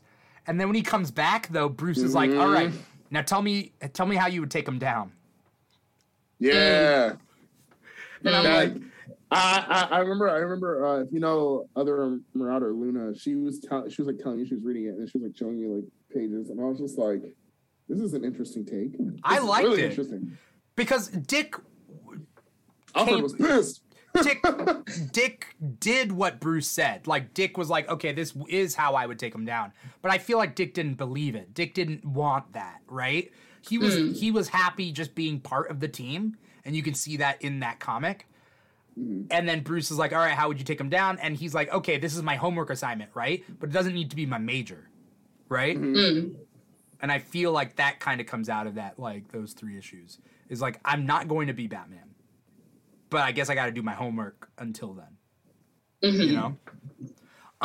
Let's talk about this final arc in Young Justice season 4 before we get going.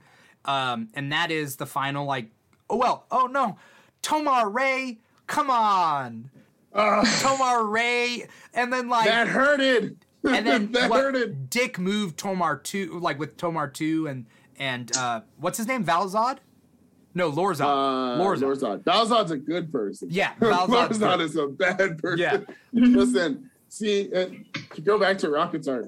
1, Tomar Ray, we see him. He sacrificed it. man. Anytime we see Tomar Ray or Kilowog get like hurt or murked, I'm like torn up because those are my guys. Those are like, I love them. And like, I liked the Forager becoming Green Lantern. That was kind of hype. I was like, whoa! She broke it. She's like, ah! And she like got the ring. I was like, no way! They just pulled this. Also the Foragers just being in love is kind of cute. They're so cute. I love them. They're so adorable. I know people hate the speech pattern. I think it's cute. It's adorable. Yeah. You think that's what like Taylor Swift and Taylor Lautner talked like when they were dating?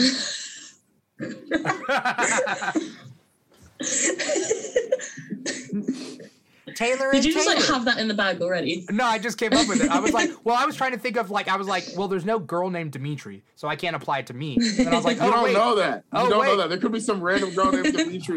Well, there's Demi Lovato, who's Dimitria. That's what Demi is short for. Is it? Yeah. Yeah. Oh, man. Didn't know that. But it still wouldn't work. But Taylor Swift and Taylor Lautner, the Taylors, Taylor and Taylor. Taylor and Taylor. Like, if they're just talking like that the whole time? I don't know. I just listen, Forager, that was my favorite addition because he's just such a sweetheart. He's like, Forager. You know? I was so afraid Lorzod would kill a Forager. Same. I was stressed. Because,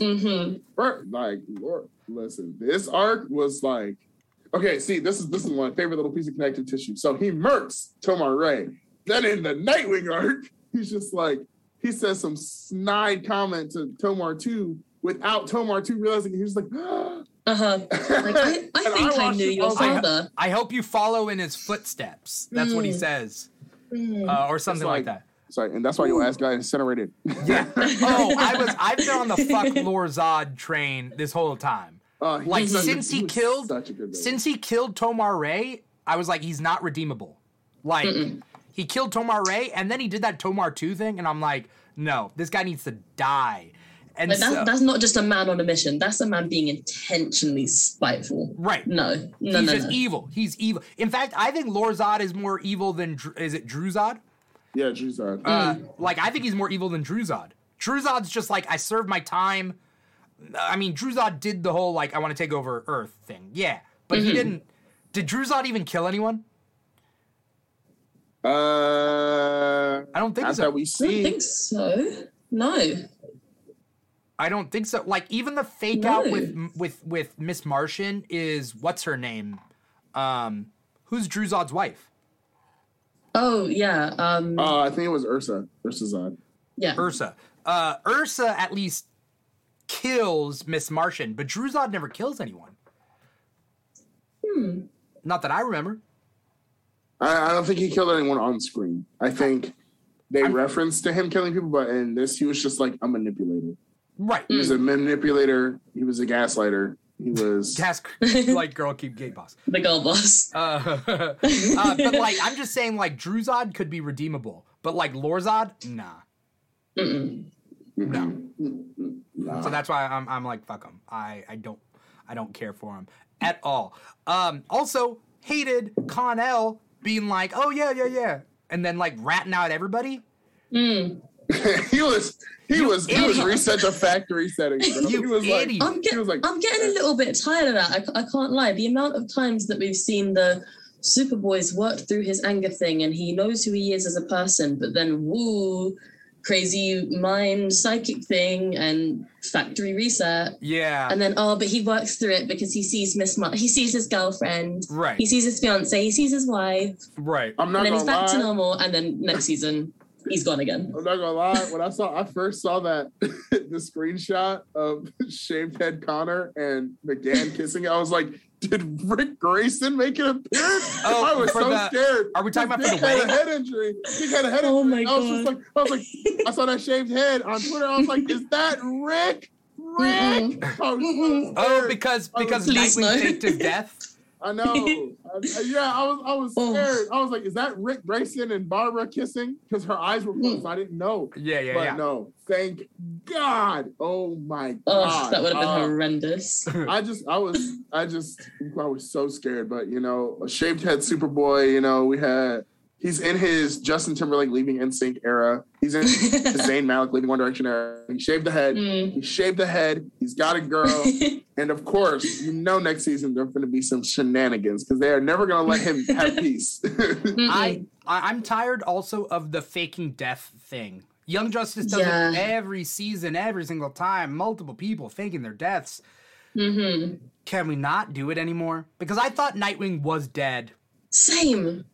I was stressed for a whole whatever 24 times 7 is. I was stressed. I was just like, are Rocket, Superman, and Nightwing going to make it out alive? I thought they would do like a time travel thing, like in the final episode, to like because they have the time sphere. Yeah, they have the time sphere. They have the cosmic treadmill too. It was because of the like supposed graphicness of Nightwing's death. I was like, oh. Okay, that looks like they're like making a point. They're showing us this isn't like, oh, he's just been knocked out. No, he's like bleeding out and is very much dead. And like the whole like listening for the heartbeat thing. I was like, oh, no, please no. Right. Please no. And then Miss Martian fakes her death when she gets her heart ripped out. But it's like, and then Rocket had died at that point. So I'm like, I thought everybody was going to die except one person. They were going to go back in time and reset things. But because that was like a big thing at the start because everyone was like, oh, the series is called Phantoms. Everyone in the title sequence, they're all holograms. Yeah. I was expecting them to do some like proper like big balls move like that. Yeah. And every one of those holograms except Zatanna and Kelder faked their death or had a death fake up. I was stressed. I was like, you are not about to kill Rock. And then they showed Amistad's cars flipped over at the end of that episode too, during the title. Yeah. I was like, ain't no way. Ain't no way. And then she came back and I was like, you are not about to kill my good sis who has not had any character development. You know what's funny is the boom tube closed while she was in it, and then she had her protective bubble, so she ends up in Metron's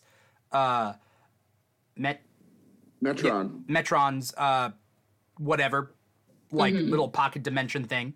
And then Metron gives her the time sphere. Dude, people have been talking about it online. The ending with Lor-Zod. That was petty. Lor-Zod gets into the time sphere, but then Metron says it's an experiment. He said something about an experiment. And the time sphere appears right before Khan is going to die. The time sphere appears and Lor-Zod goes to like kill him, right? And then he dies. He's the ash. He's the marking on the wall, on the wall. And so people online were like, Metron was there to test Lor-Zod to see, will you still make the same mistake? Will you, after all that has happened, will you get out of the time sphere to kill Connor? And he does, and he dies. That's the experiment. Was Lor-Zod redeemable? Was Lor-Zod able to change his ways? And he wasn't. And thus he's dead. They were gruesome with it. They showed us the layers peeled back. I was like, oh. Good. Because they want us to know that, like, nah, he's not coming back. Except that's that timeline's version. He's gonna come back. He's Ursa's pregnant with him. Oh yeah. And Ursa got dragged away by the Emerald Eye and Ekron. That's true. She's pregnant with him. Zod is back, Drew Zod is back in the Phantom Zone, along with Malefak, right? But now we have a third option because Lor-Zod isn't always evil in the comics. No, I think he's going to be good. I think he might end up being like if they pull a big like roundabout way of like, oh, this is going to be our version of Valor on the Legion of Superheroes, that would be interesting. Someone was going to say he's like Chris Kent. Chris Kent, yeah. Is that Valor? No, Valor is Mon-El. Chris Kent, Chris Kent is like that Superboy from the New 52. That was a whole issue. Who like fought the other Superboy. But that's a different Chris Kent, or something. Yeah. This they might pull a like Artemis and just like remix a bunch of storylines. Like we have the I'm Real version of Jennifer Lopez, then we have the I'm Real Murder Inc. remix with Ja Rule. This might be the Ja Rule version of Lor-Zod. And he might be like, no, Mom, there's other Kryptonians and they're like, cool. Ursa Zod is a treacherous woman. That is wait, I just realized, Dimithri, your background has a freaking spoiler on it. We didn't even know. Ursa is colored green, right? Oh.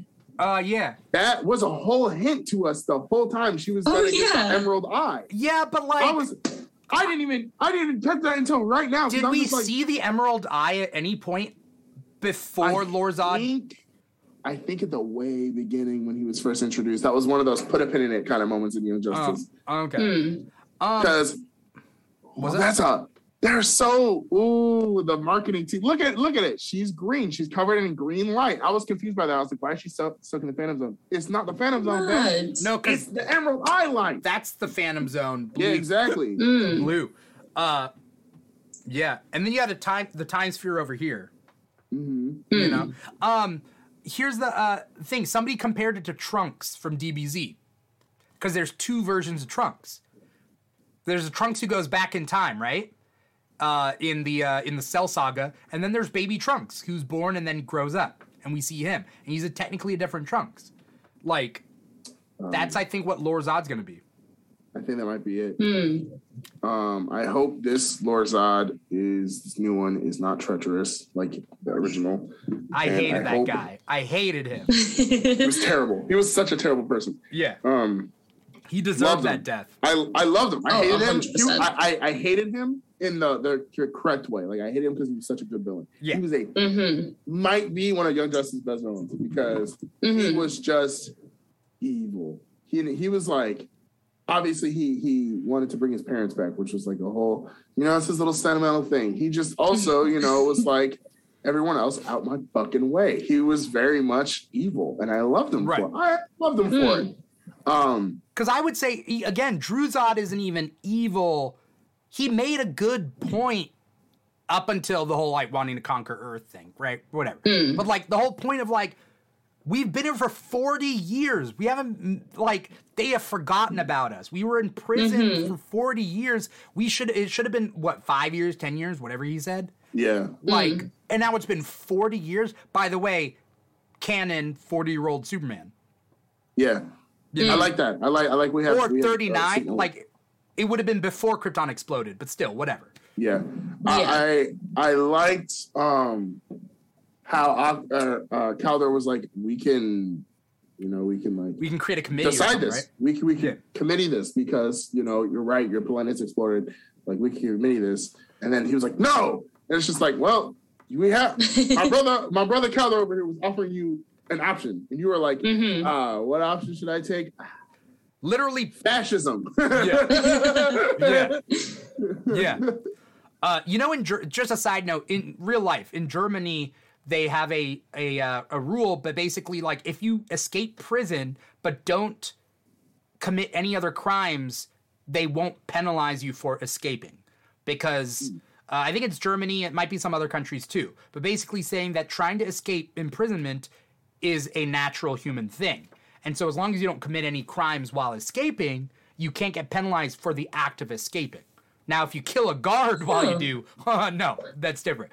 But like if you sneak out in a laundry chute or whatever, you're not going to get penalized for it because it's just natural that you would try to escape. So kind of makes sense that like Drew Zod is like a committee, or I just walk past you through this boom tube. Like, it is what it is. What are you going to do? I don't know. I can't blame him for that. Wanting to conquer Earth, yes. Because also, this is a system that has forgotten about him, or an absence of a system that forgot about him. Who's to say the new system won't forget about him? Also, the fact that Superman, he kind of like stabbed Superman in the chest with the kryptonite. I don't think it wasn't many options for our good boy Drew Hill. Our good friend Cisco. You're right. Like he could have worked with my man's Clark, and instead it was full on. It was not Pound Town. That sounds wrong. It was full on. He was like, I'm gonna just whip your ass, and what are you gonna do about it? My ass? No. But he did. By the way, I do like Black Zod. That is something that has popped up. I think the first time ever was in the Krypton series. But they make it so that the Zod line and the L lines are connected. In the if you haven't seen the Krypton show, I'm not. I saw like half of it, I think. I definitely saw like the first like few episodes at least. It's worth it. Watch the two seasons. Like Lobo is great in it. Brainiac Lobo's in it? Dude, Lobo is a beast and it's just a shitty human being. Or he's not even a human being, but like he's great. He's great. He's just it's the only live action Lobo we've ever gotten. Like definitely worth he's sent to hunt down not Jor-El, but whatever his father, because it's about dude there's a lot going on in Krypton, and it involves the legacy of Superman and then going back in time to kill that legacy. So there's this whole like a bunch of stuff. Doomsday's in it, Brainiac, Lobo, Zod, the mother of Zod. Oh, I just realized. Oh no, I'm not going to tell you the twist. Watch it. There's some major twists in Krypton, and I wish it continued, because nobody had faith in it, but it was good. It did definitely kind of fly under the radar. There wasn't anywhere near as much like promotion and shit for it. There was not. I forget it existed. It was on Sci-Fi. Same thing with that Pennyworth show. There's a whole show about Alfred that like that's I don't on know what Stars. I don't know what network. Or Epics or something. Yeah. They just be making these shows and then be like, oh, why is it canceled? I never saw any promo, my man. Right. Right. Or at least a promo that explains that it's Batman related. Because when you go Pennyworth, the mainstream audience is just like, I don't know what this is. Is this like name it Alfred? They know his first name, right? Right. Well, like the Swamp Thing series that had so much potential. They canceled it after the first episode came out. That was great. That was wild. That was because they lost money or there was some. It was a lot of money. It was a lot of money to make. Yeah, and there was some like logistical thing that changed. Like they couldn't film in Georgia anymore or something like that. There's some weird thing. What do you guys want in a Young Justice season 5? We kind of touched on it. I think I want that core team to start it off in a one arc, like a 5-episode arc, and then kind of split off. Personally, I would love a spin-off show. Let's get the Gotham gang. Let's get let's get Duke Thomas. I mean, listen, he's the right age. Right. I mean, Tim, he's around the same age as Tim and Cass and Steph. Give me the signal. I need the signal. Right. I wish he was like in existence by the time Young Justice season 2 came out, because he could have been one of the metas that was kidnapped or one of the kids that was kidnapped. Yeah. That would have been very nice. I mean, one of my favorite like scenes from the show was in, I think, season 2, when we just got that whole like extended fight sequence where it was literally just the Bat Fam just on a little mission. Yeah. And you saw like Nightwing, you saw Batgirl, it was amazing. It was so good. We had the TNBA 4. It was so nice. It was so nice. I'm sorry, like TNBA or Batman the Animated Series, Bruce, Tim, Dick, Barbara. That's like those are my 4 go-tos, like for sure. Yeah. Man. Give me Duke Thomas. Duke Thomas. Because we're not gonna get a live action show anytime. Like Gotham Knights is going to die after the first episode. Nobody wants to see Gotham Knights if it even gets released. I hope they're not filming the rest of the show. I hope they just filmed the pilot, because that show, everybody's crapping on it. Nobody wants it. It makes no sense. Nobody wants that Gotham Knights show. Terrible marketing to name it after the video game that's coming out too. And the video game's like, nah, they're not us. I'm so angry, by the way, about the game, just on a side note, because they promised the entire, like, the last however long that they've been making this game, they promised that it was still going to come out on last-gen consoles. I've only got a PS4. I don't have a PS5. I have a PS4, I don't have a PS5. But and then all of a sudden, on the day of pre-orders, we're only releasing it on new gen. Yeah. Whew. I'm going to get a PS5. I'm going to get a PS5 for Spider-Man 2 anyway. But the question is whether I'll get a PS5 by Gotham Knights, or I'll just get Gotham Knights after I get a PS5 in 2023. Because I have luckily avoided Miles Morales spoilers completely. So The game? like, and I want to get it. Yeah, I've avoided spoilers for the Miles Morales. I have it on completely. PS4. I was like, I'm fine. Yeah, I didn't want it on PS4 because I have a friend who had it on PS4. He's like, there's definitely some frame rate drop issues. I'm just like, I don't want to deal with that. I'm cool with it. I just want. I just want to be Miles in his excellence, how he was supposed to be on Right. PS5. But I, don't have a PS5 because those are rarer than unicorns at this point. The way PlayStation, if you're a PSN member, they'll like email you like, we have a limited stock of PS5 going. You first dibs. It's just like, why are you? It's never when I have money. They're always, it's like I've just paid something off, Right. or I just bought something like a major thing that I needed, like Right. and they're just like, oh, PS5s are going up. It's like I need to get a new job or a new influx of money somehow, some way to get a PS5. So I'm not worried about it right now.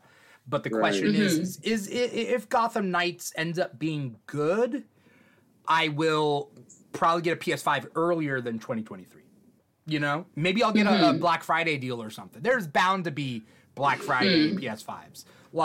And then it'll just be a couple months after Gotham Knights comes out. It is what it is. But I gotta have it by Spider-Man 2 for next year. So I'm worried about Gotham Knights because not because I think the game will be bad, but because that Red Hood Nightwing trailer did nothing for the fans because that Tim Drake and Batgirl trailer, or why am I calling him Tim, but I'm calling her Batgirl. That Robin and Batgirl trailer was phenomenal. Like phenomenal. The gameplay was phenomenal. I'll just play as Tim the whole time then. Here's the thing. They were playtesting the game. It was still playtested. And the person knew how to use Batgirl and Robin, but I do not feel like the person knew how to use Red Hood and Nightwing. It was like major gaps between the fighting. I was like, ew. Yeah. Maybe we should have got someone who knew how to play the game. Yeah. But it's so disappointing because the first full proper trailer for it looked amazing. Amazing. It looked so good. And I'd been anyone that was in my general vicinity ever since that trailer came out knows that I've just been ranting and raving about it all the time. It looks so fantastic. The genuinely creepy inclusion of the Court of Owls and everything.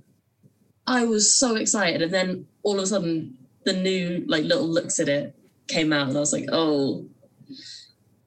Yeah. Oh, I had such high hopes. That being said, we got an embarrassment of riches now as comic book fans, as these fans of these things. We got a lot going on, and we at the beginning of this episode we talked about our love for Young Justice and having to wait 2 years for season 1, and we don't have to do that anymore per se. We got a lot of stuff going on, which is awesome. I think it's just tough, a little bit more tough as a DC preferred fan. As a Marvel preferred, you're eaten. Spider-Man fans are eaten so well. They are ungrateful. They have gotten so much. We have gotten so much good Spider-Man stuff.